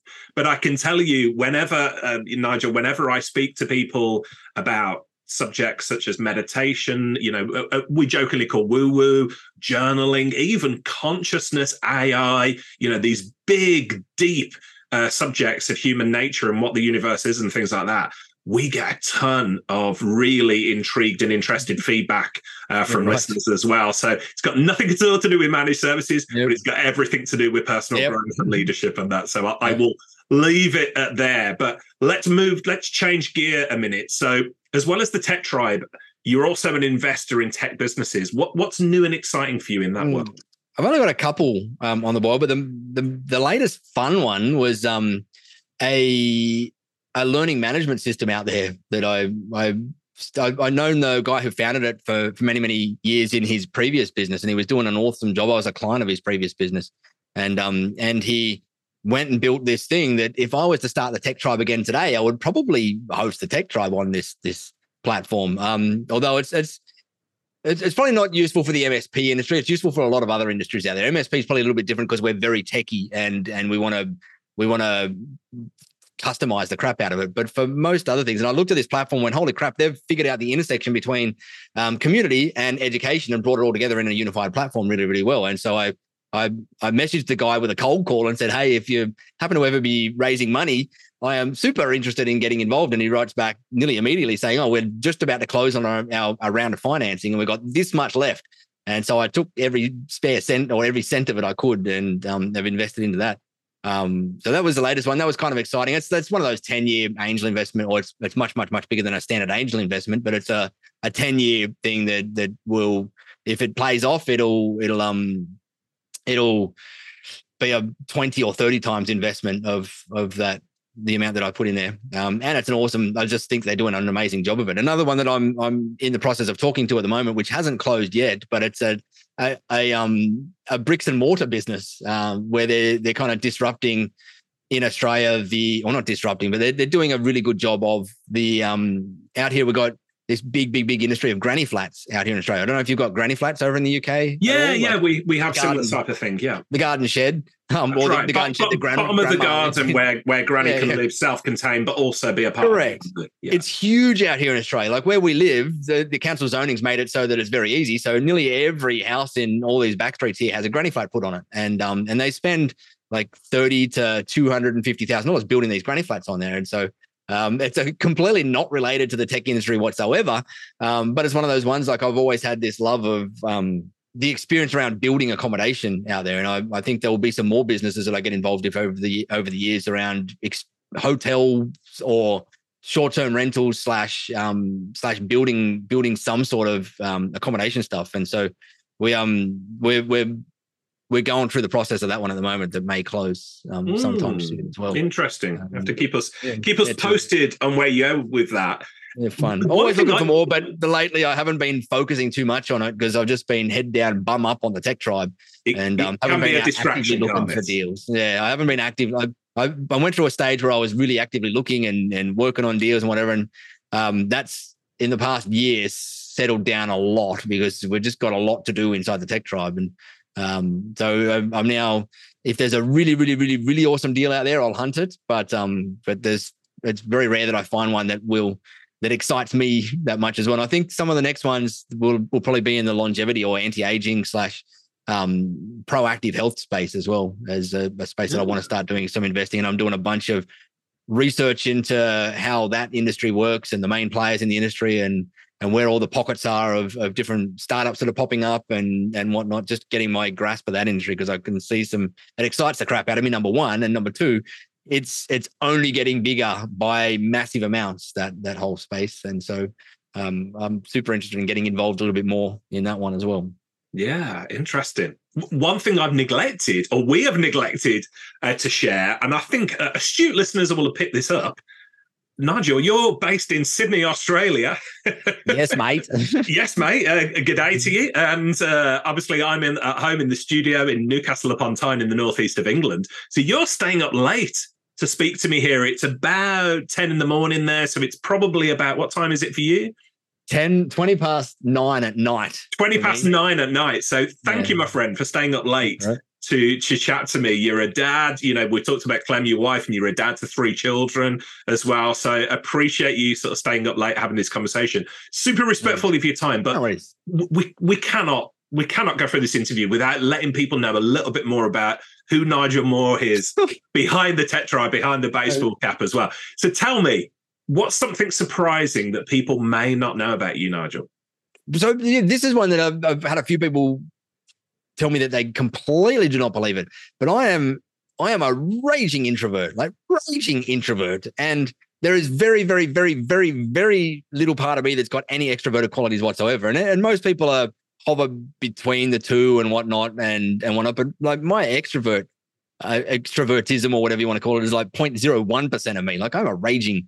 They put me behind the scenes and not speak to any humans ever, and I'm in my happy place. But I have to push through that every single day because I can't do what I do if I don't push through that. But leave me to my own devices and holy crap, like I'll sit there and some people go, oh, like when people hear that, they're like, I remember a few people specifically saying, oh, so it's all okay for an extrovert like you. And I'm like, hang on.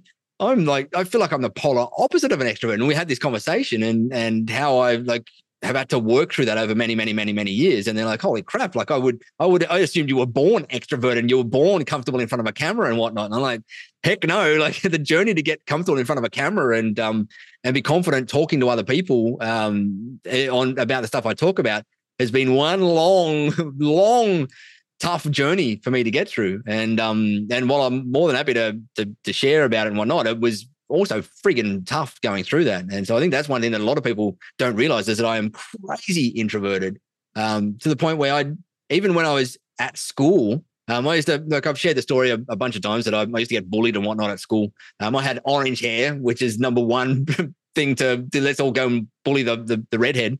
But I also had the name of Nigel, which in Australia always had the moniker of Nigel No Friends. And so I was called the redheaded rat rooting Nigel No Friends. And I got bullied a fair bit at school to the point where I just didn't want to speak to anybody. So I used to walk around with the garbage man at every lunchtime. I used to follow this amazing old gentleman his whole job was to walk around with a big auto bin around to all the trash bins and just empty the trash into the bin. And I was so scared of speaking to any other kids or anyone that this kind old gentleman was the kind of the only energy that I even wanted to be around at school for years at a time. And so I used to just walk around following him and doing that because I didn't want to interact with anyone out there. It was either I was going to get bullied or I just didn't feel like I was worth going and talking to other people out there. And so that might be some people don't know about me. I've shared a little bit out there, but not too much. And I think the majority of people who have seen you speak on stage or, events or whatever, which you don't do very often, to be fair, but when you do, you go all in with it. That's a story for another day, another example of your high level of attention to detail. But I would have thought most people would have thought, oh, you're extroverted. So thank you. Not even close. For sharing that. I want to share a quick story that I brought your name up in conversation just yesterday. So we're hiring for new people within my team, within Team Tubb. And the lady I was speaking to, I sent a video message to her, having a conversation with her and that. And she replied back and she was like, oh, thanks so much for the video message. I'm not brave enough to do video yet. And I brought up, I said, well, interesting you say that, because people assume, and you know where I'm going with this, my friend, but people assume that people like you and I, we're just perfectly comfortable on camera. Couldn't be further from the case. And I learned this from you. So when new members join the Tech Tribe, I don't know if you still do this, I presume you do, but you record a video message to them saying, welcome. And we've already said there's like 4,000, almost 5,000 odd members within the Tech Tribe. So there's thousands and thousands of videos you've done. But what I learned from you about getting comfortable on camera is the more you do it, the more you get comfortable, the better you get, the more you get comfortable. Reps, and more reps. And I was saying to this lady yesterday, I was like, oh, I was never comfortable with this, but I learned from my friend Nigel Moore. He recorded videos, and now I think nothing twice about, firing up the camera or having a microphone stuck in my face and doing an interview or whatever. And I think the lesson for everybody listening is, if you're just not, the certain things that we're not so strong at, the certain things that we're naturally just sort of gifted at, regardless of what it is, if you put the repetitions in, if you do it consistently, you are going to get better. And the better you get, the more comfortable you get, the better you get. So, thank you again for another life lesson I learned from you. Most people, it will take maybe 30 to 50 to 100 videos to get comfortable in front of a camera. I was about 1,000 videos before I got comfortable in front of a camera. I was a slow learner out there. Now I'm bloody grateful that I went through that process as well, because I'm very comfortable talking to a camera and talking to people and being interviewed and all that sort of stuff.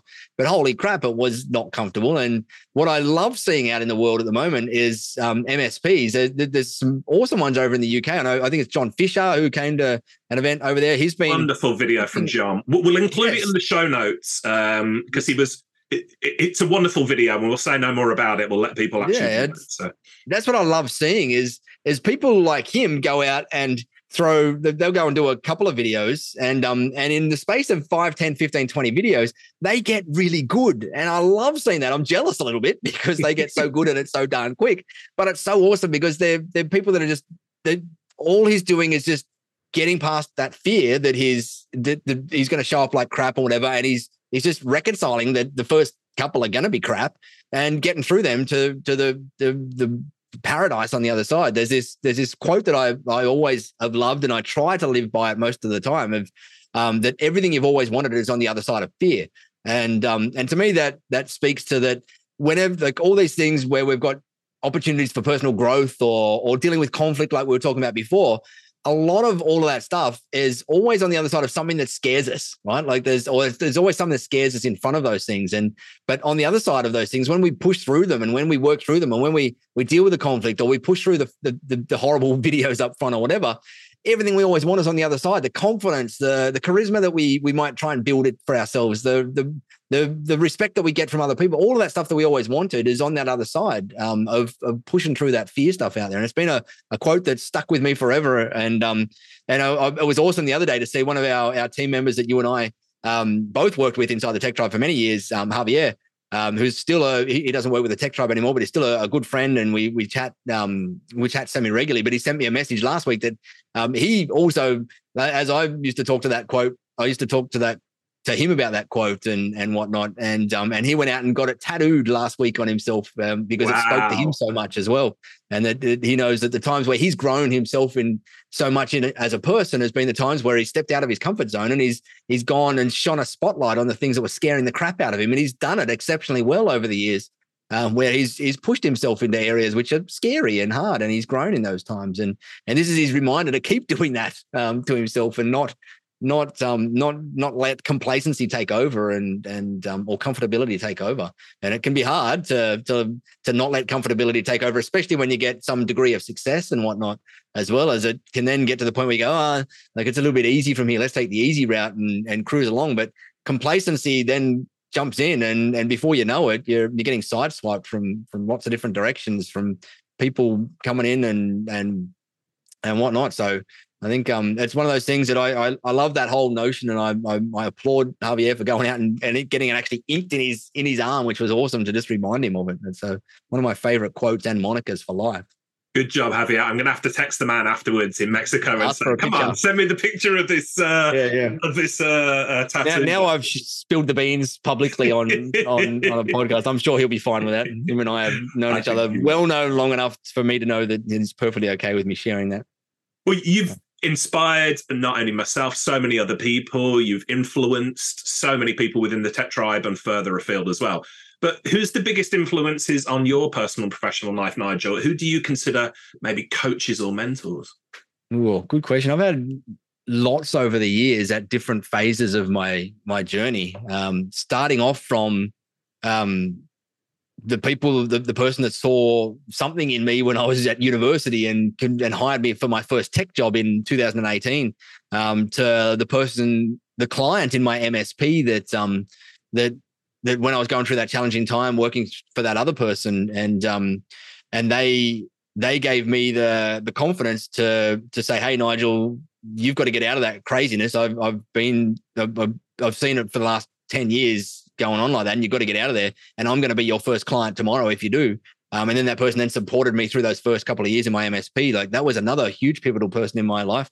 To then when I was going through that journey of selling my MSP and starting up the tech tribe, there were people in my world like Taki Moore and James Schramko, who are both incredible coaches to people in small online businesses and community building things. And so I learned a lot from them, and was in their programs and whatnot. But then there's a bunch of unofficial mentors, I like to call them, like people that have no clue who the heck Nigel Moore is.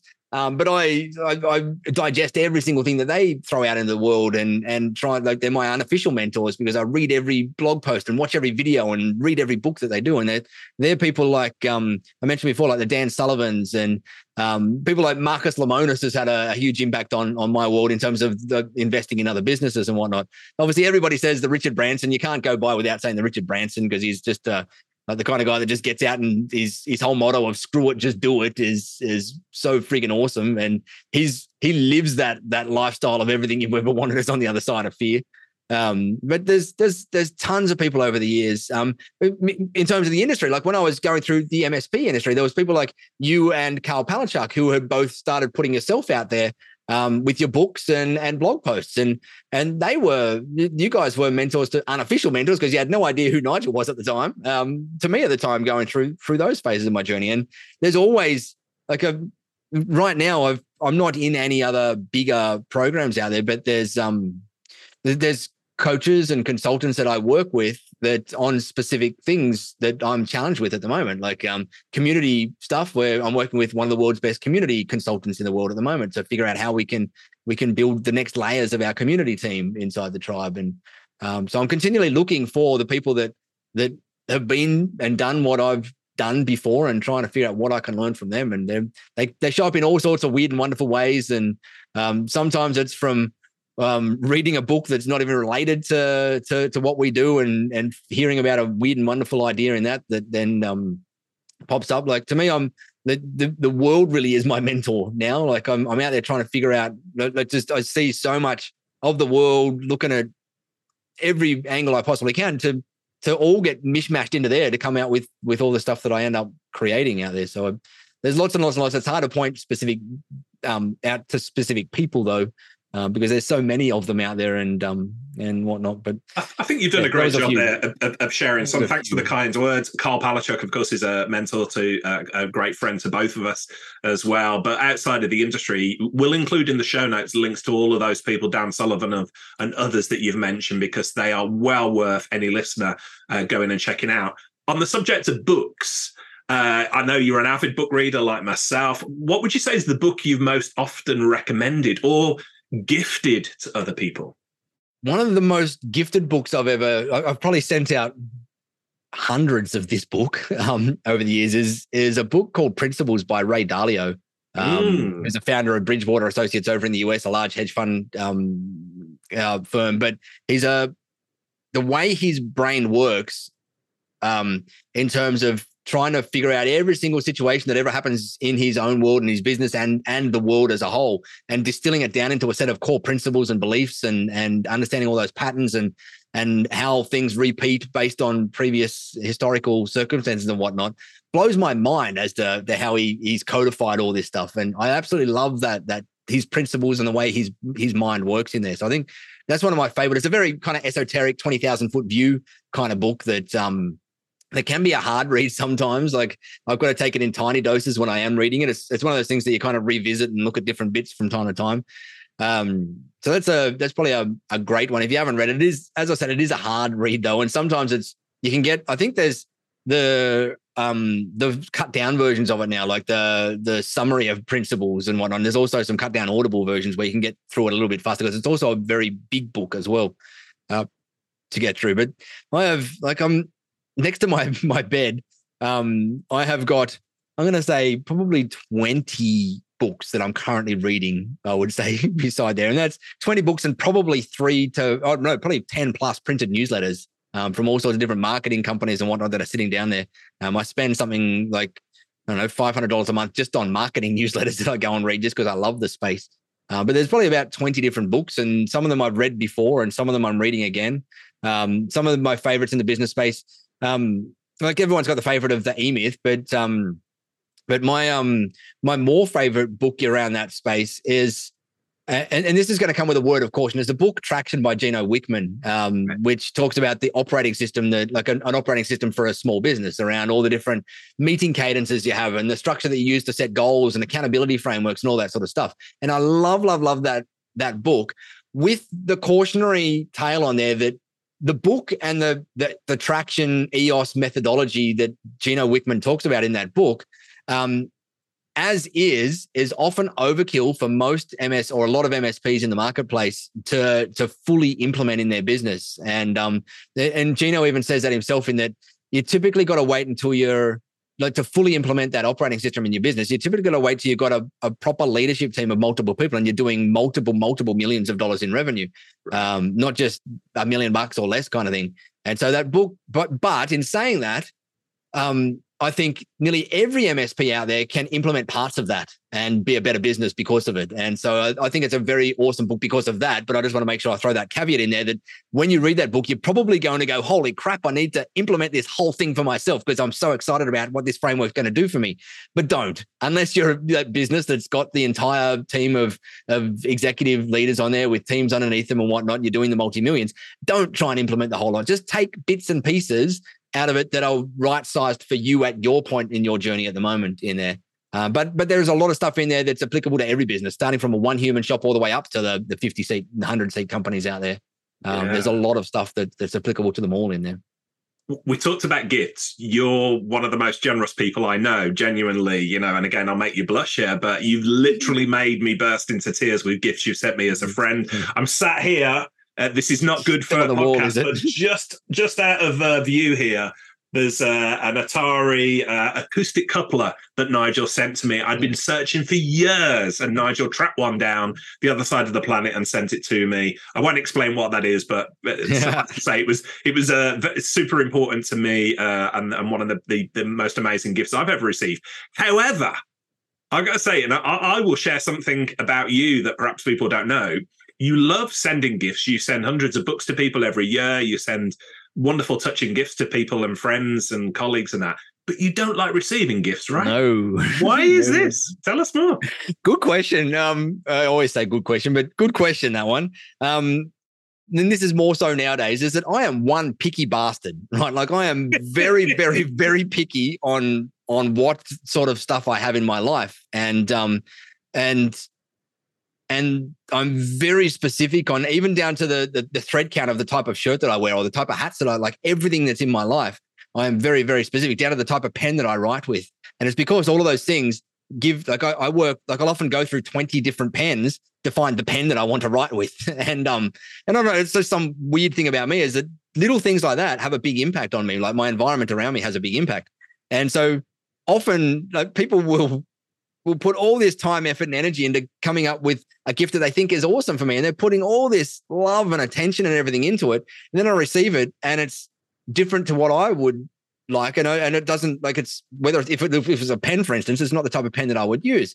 And then I feel horrible because this person's put all of this effort and energy and attention and love and care and stuff into something that it's not something that I would use. And I feel like it nearly makes me cry when that stuff happens. And I just feel so bad for the person. That's why Christmas is like my wife and kids have got me the Christmas pajamas, the Grinch pajamas that I have to wear, because at Christmas time, I actually do genuinely struggle at Christmas time because I see my family and put time and effort and energy into gifts for me that I don't actually want. And that's a horrible thing to say. Like it sounds so bloody arrogant and it makes me feel arrogant when I do it. But they're these things that for whatever reason, like I feel like I've already got everything I need. And I'm so lucky that if there is something else that I want, I will go and get it. And I will go and figure out what's the best version of that for me. And I'll get that particular thing, whether it's a pen or a set of undies or whatever the heck it happens to be. And so it's kind of a bit of that, which sounds horrible. It sounds so bloody self-serving in there, but I hate waste, and I hate not only waste of physical things in something that I'm going to get and it's just going to sit there being unused, but I also hate the waste of knowing that a person's put a bunch of their own time and effort and energy into me, and I'm not in a spot where I feel like I'm appreciating it. And that sucks to me. So my whole rule is, please don't buy me anything. I've got everything I possibly can need. If you want to give me something, I've got some favorite charities that I have, and I just direct people to them, because that honestly does. When I see someone donate to a charity in my name or whatever, like that puts a smile on my face. It really does. And it's awesome.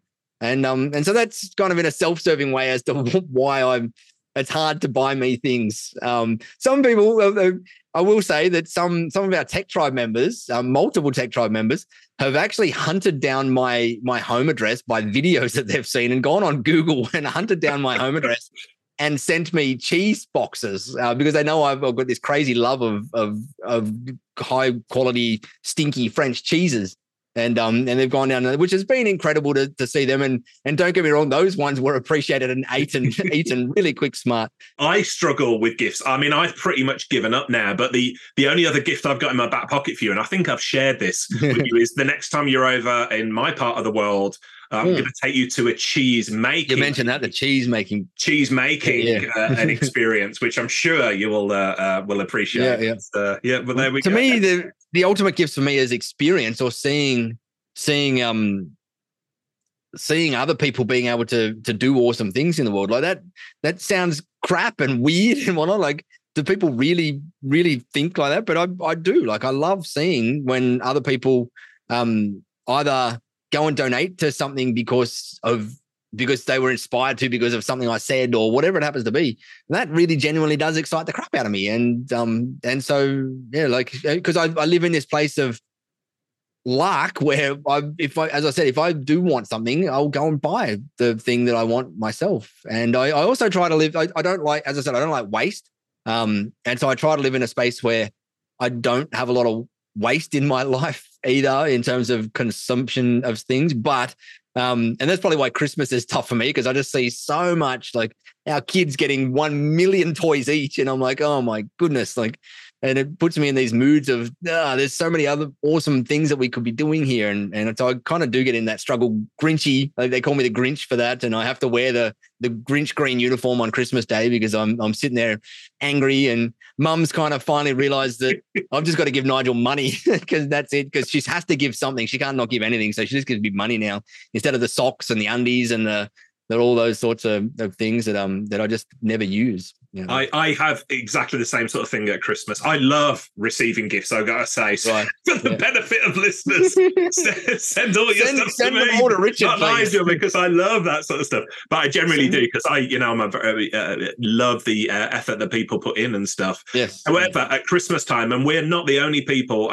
My good friend Chris Tate, who's been on the podcast before as well, I know he struggles this time of year for the same sort of things you talked about. Just see the massive amount of overconsumption, and we won't go off on a soapbox there. But what I will say is, you and I are recording this episode in mid-December 2023 at the moment. We're approaching Christmas time, so we will, in the show notes for this episode, if you've got value from what Nigel has said, and come on, people, the guy has dropped value bombs left, right, and centre here. We'll include Nigel's favourite charities in the show notes as well. And if anybody wants to donate to them, you can go and do that. I also want to give you a public shout out, Nigel. So you've been really supportive of a charity that I'm involved in called Network 4, which is a charity for the vulnerable and the homeless in my hometown of Birmingham. You've donated heavily from the tribe before now, and it has made such a difference to Gary Wicker and the team at Network 4. So Gary wanted me to pass on his love and appreciation as well, Nigel. So Thank you for that. Glad it was helpful for the whole tribe.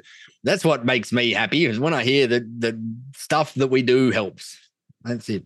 Yeah. Well, one final question just before we go. I guess it's getting late for you. I turned 47 years old this year.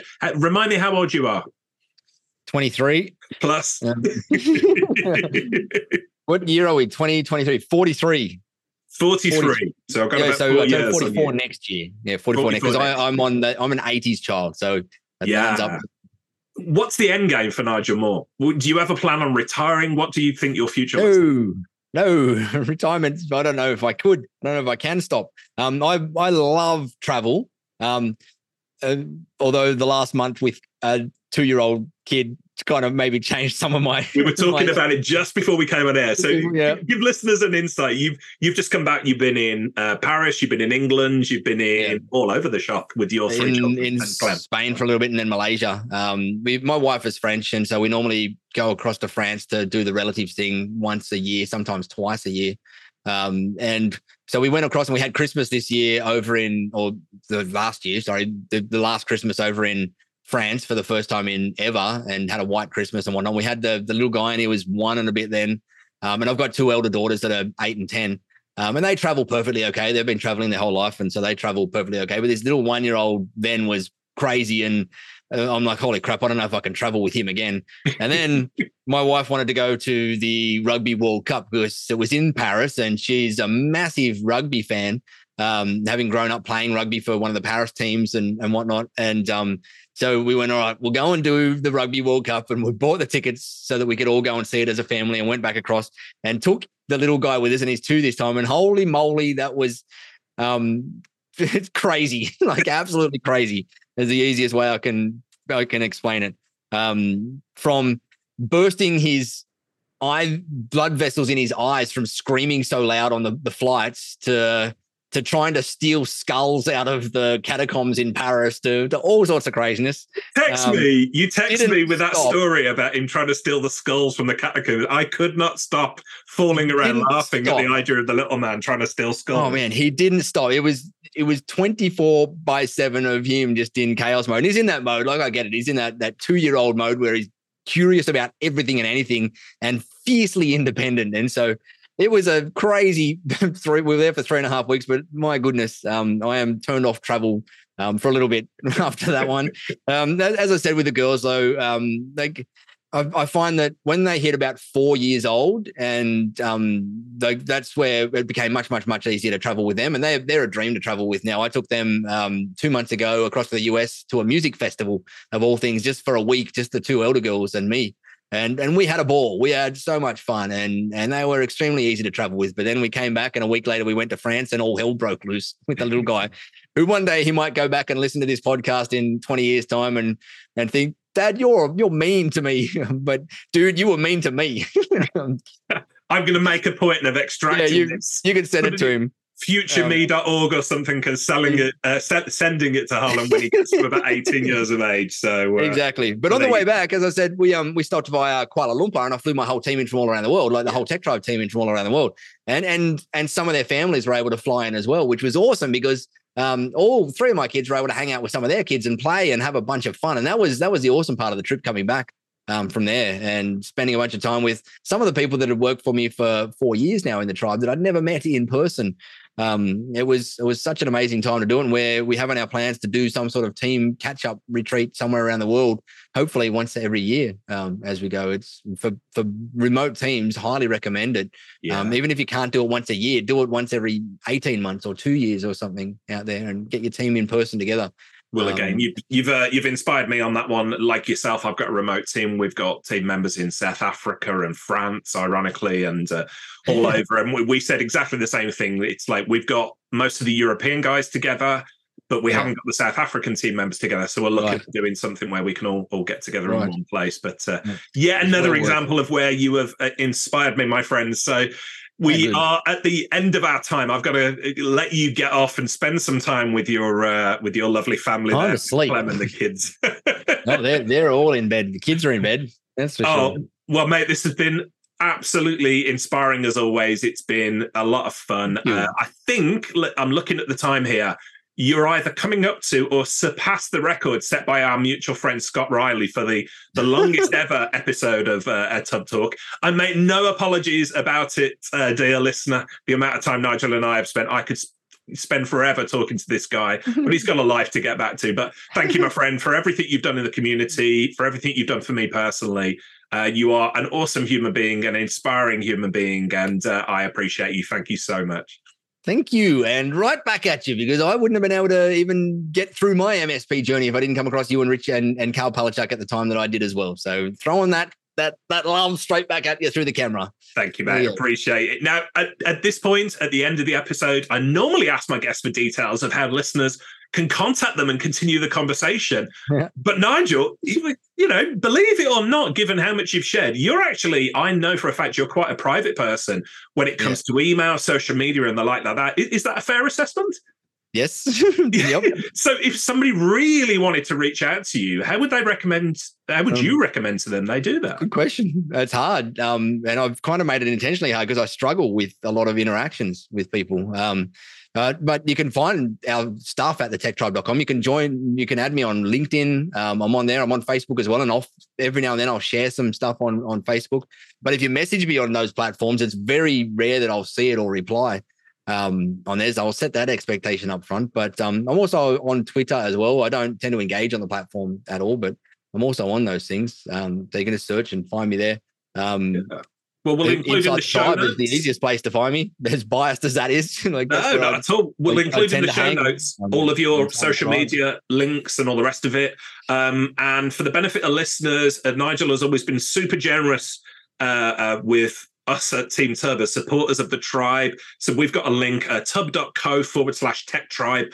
And I believe the discount is something like up to 49% at the moment. Yes. On tribal membership. Just change that with the new price increase. Yeah. tubb.co/tech tribe.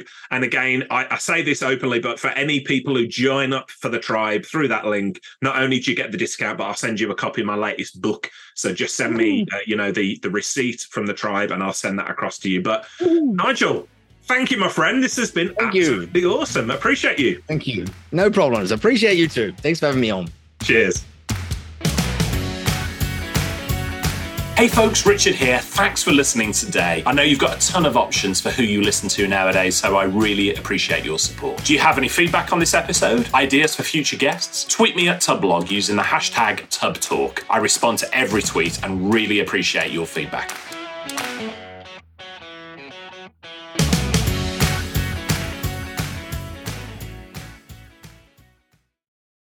Hey Hey team, this is Richard again. Just one more thing before you take off, and that is MSP Insights. Now, every Tuesday, I share my thoughts on the business of IT with you, the managed service community. Thousands of managed service providers already subscribe to MSP Insights. It's easy to sign up, easy to cancel. MSP Insights is basically a short email from me every Tuesday without fail with advice on growing your IT business, plus cool resources I've found, discovered, or started exploring that week. It's kind of like my diary of cool things and often includes articles or books I've read, tools I've discovered, and events I think you'd be interested in, often sent to me by my friends and TubbTalk podcast guests. So, if that sounds fun, a short tiny bite of MSP goodness every Tuesday, and you'd like to try it out, just go to go.tubb.co/Tuesday. That's go.tubb.co/Tuesday. Drop in your email and you'll get the very next one. Thanks for listening.